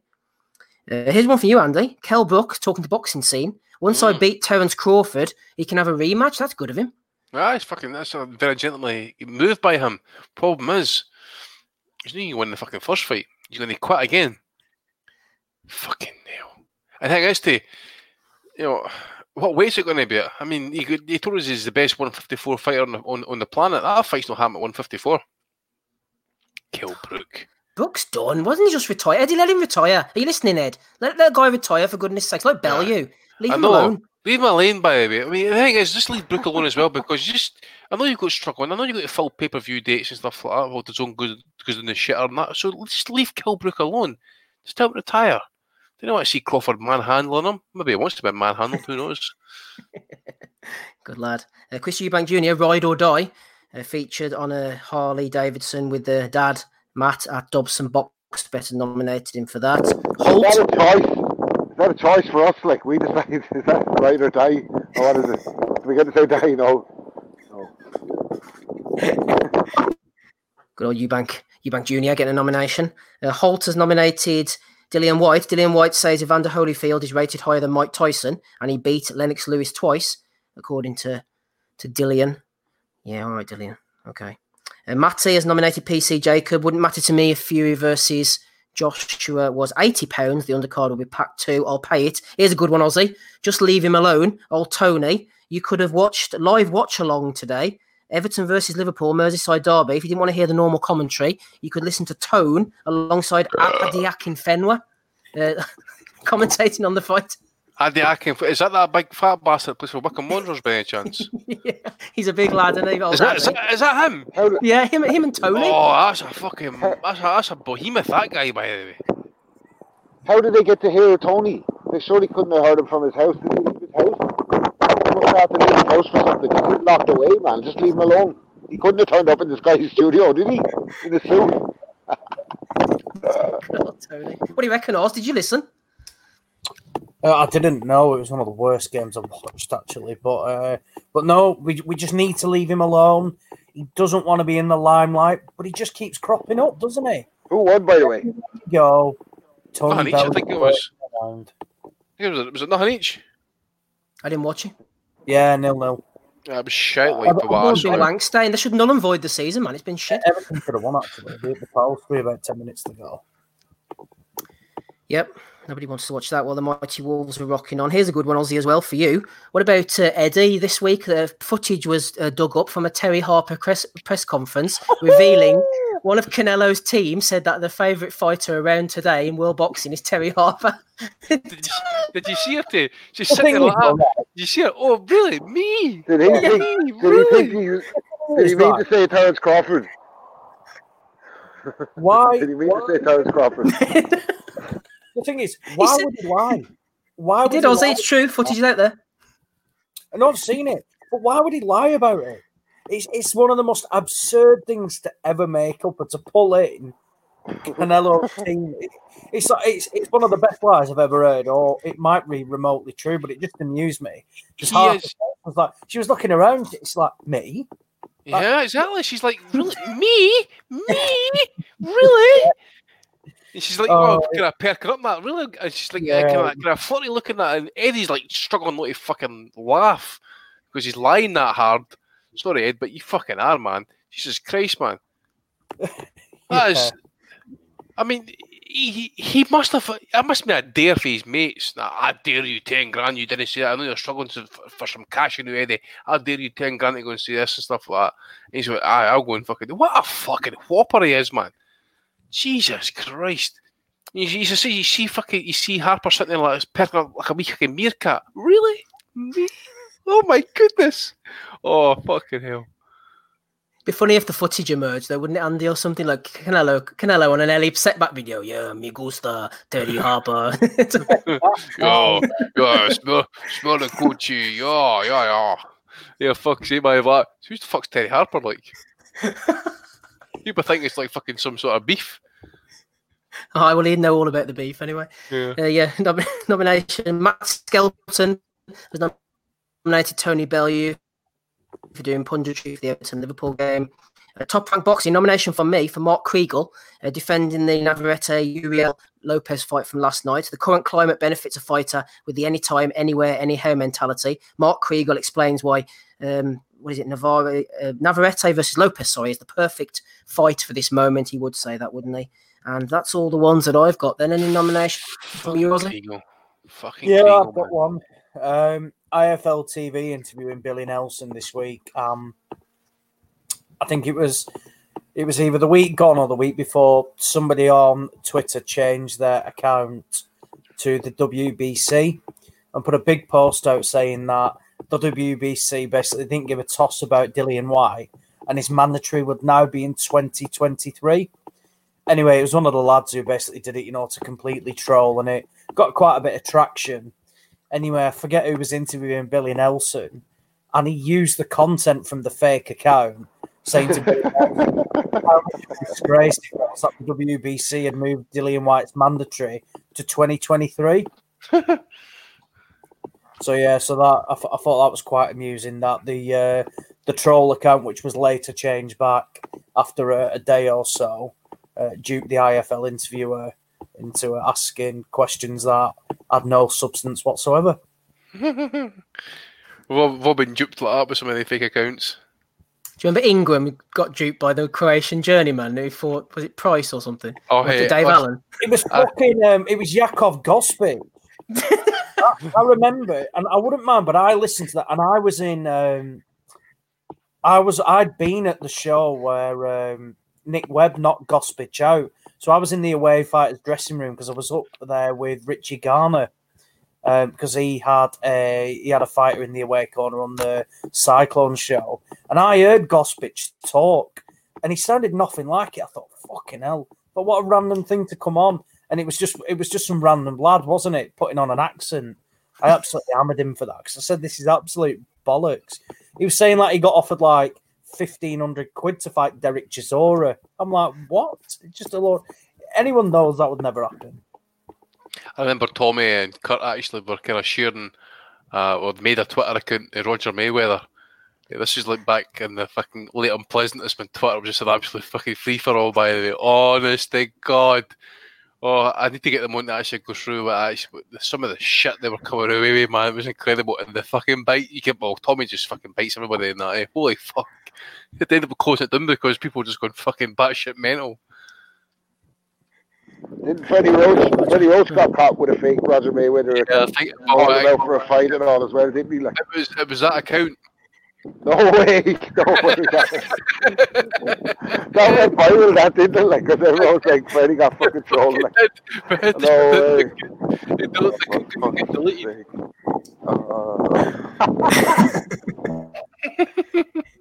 Any more nominations, Andy? Yeah, Tyson Fury. As you know, anybody listening to Tyson Fury in the past, not talking about pound for pound rankings, he would always poo-poo it. And he says, for example, Roman Gonzalez, that says, what would a flyweight do against likes of me? Fucking nothing, basically. So just on Tuesday there, he actually kind of took a screenshot of BoxRec. He's got Saul Alvarez number 1, and he's got Tyson Fury number 2, and he's fucking took a screenshot of it and posted it on Twitter and says pound for pound number 2. I'm like, fucking hell, man. He says this is coming from a guy who actually took pound for pound seriously. Now he's fucking promoting it. He needs to fucking shut up. Doesn't he? Like, he needs to shut up. What was that announcement all about? Like, the fucking is it? Who the fuck were the two of them going to fight anyway? They have to fucking fight each other. That's no big fucking deal that they've agreed to fucking fight. So they've always had to fucking say that they were going to fight each other. That's some big fucking news that was broke. Like, and the shit that's coming out of his mouth lately, like him and AJ are in danger of undoing all the good stuff, PR that they've had since their last fights. Like, because the two of them are coming out. So just shut up, man, and stick to boxing, all you, like, because you're definitely not fucking politicians. Like, you should just fucking stick to boxing. Joey, he could say anything, dude. He could fucking say anything, and it's at the stage now where, like, I'm with everybody on panel. I'm sick of it. If it never gets made, I don't give a shit. It should have been made this year. And all this stuff is just fucking nonsense. Every fucking IFL video is AJ Fury with the whole lockdown. We got 3 months of it, like, and now we get the announcement. But then Eddie's like, well, it's not really an announcement. That's why you see that. we know all that shit. Like, this fucking fight that had to happen after all the other fights. Like, so it's a lot of bullshit. Like, and they're just going to upgrade Fury to franchise champion now as well, which deserves a better. So it's not even that. It wouldn't even be a full unification fight. Wouldn't be a full unification fight if that happened. Really? And Aaron seems to be kind of like not so much promoting it, but he's kind of like not even finalising it, but he's accepting it really that that's what's going to happen. If Tyson's going to get the franchise tag, you know. Okay, any nominations from you, Rob? No, just that success one is a really good one. Work hard, everybody out there, and you can be a success at something. You know what I mean? Don't just wing it day to day. Wonder what's going on.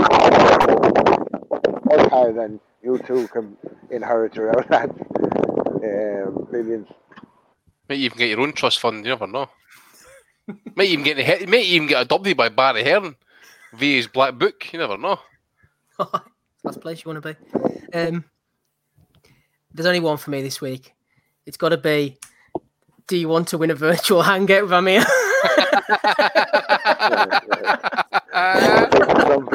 Hey!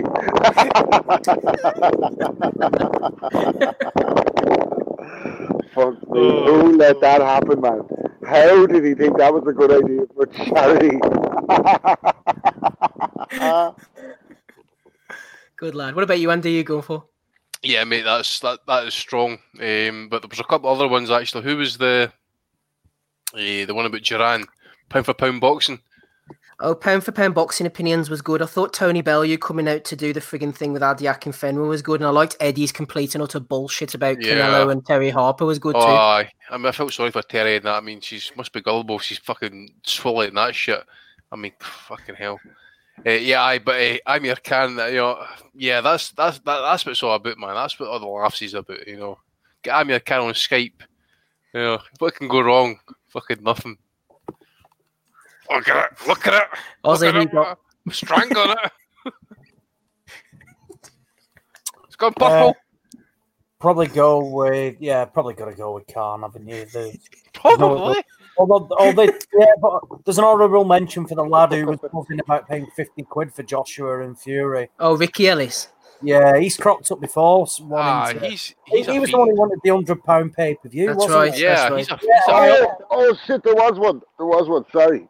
Eddie said in an interview this week that every time he makes an announcement, there seems to be some kind of bots that pop up that are pro Al Heyman, and he doesn't understand where this is coming from. As if he's never heard of this concept before. Where do bots come from? For instance, these matchroom bots that everybody's talking about. What kind of concept is this? Well, it's happening to Eddie now. It's not happening. The Heymanites are after him. So the Heymanite bots. Even Eddie. Hi, the sentient bots, exactly. The bots have turned on their masters. The future is with the bots, and like these AI sex robots. As soon as the AI develops far enough to get them to work a microwave, the whole game is going to change. I'm telling you, that's the future. There you go. Rob Kelly telling it as it is. At least one of the panel members here is a bot. I'm not going to tell you who, but we've been fooling you for a while now. At least one of the panel members is a bot. Not gonna reveal the information on that one. I think Amir Khan won, didn't he? Well done, Amir. We got Amir Khan. You went for Amir Khan, didn't you, Andy? I did, mate. Yep, Amir Khan. You went for Amir as well, Ozzy? Yeah, correct. Lovely job. Well done, Amir. Keeping it real, shaking things up. Episode 378. Let's get out of here for the evening, shall we? I think we're putting a good shift tonight, you know. That was a good one, that. Giving you plenty of, 2.5 hours or so?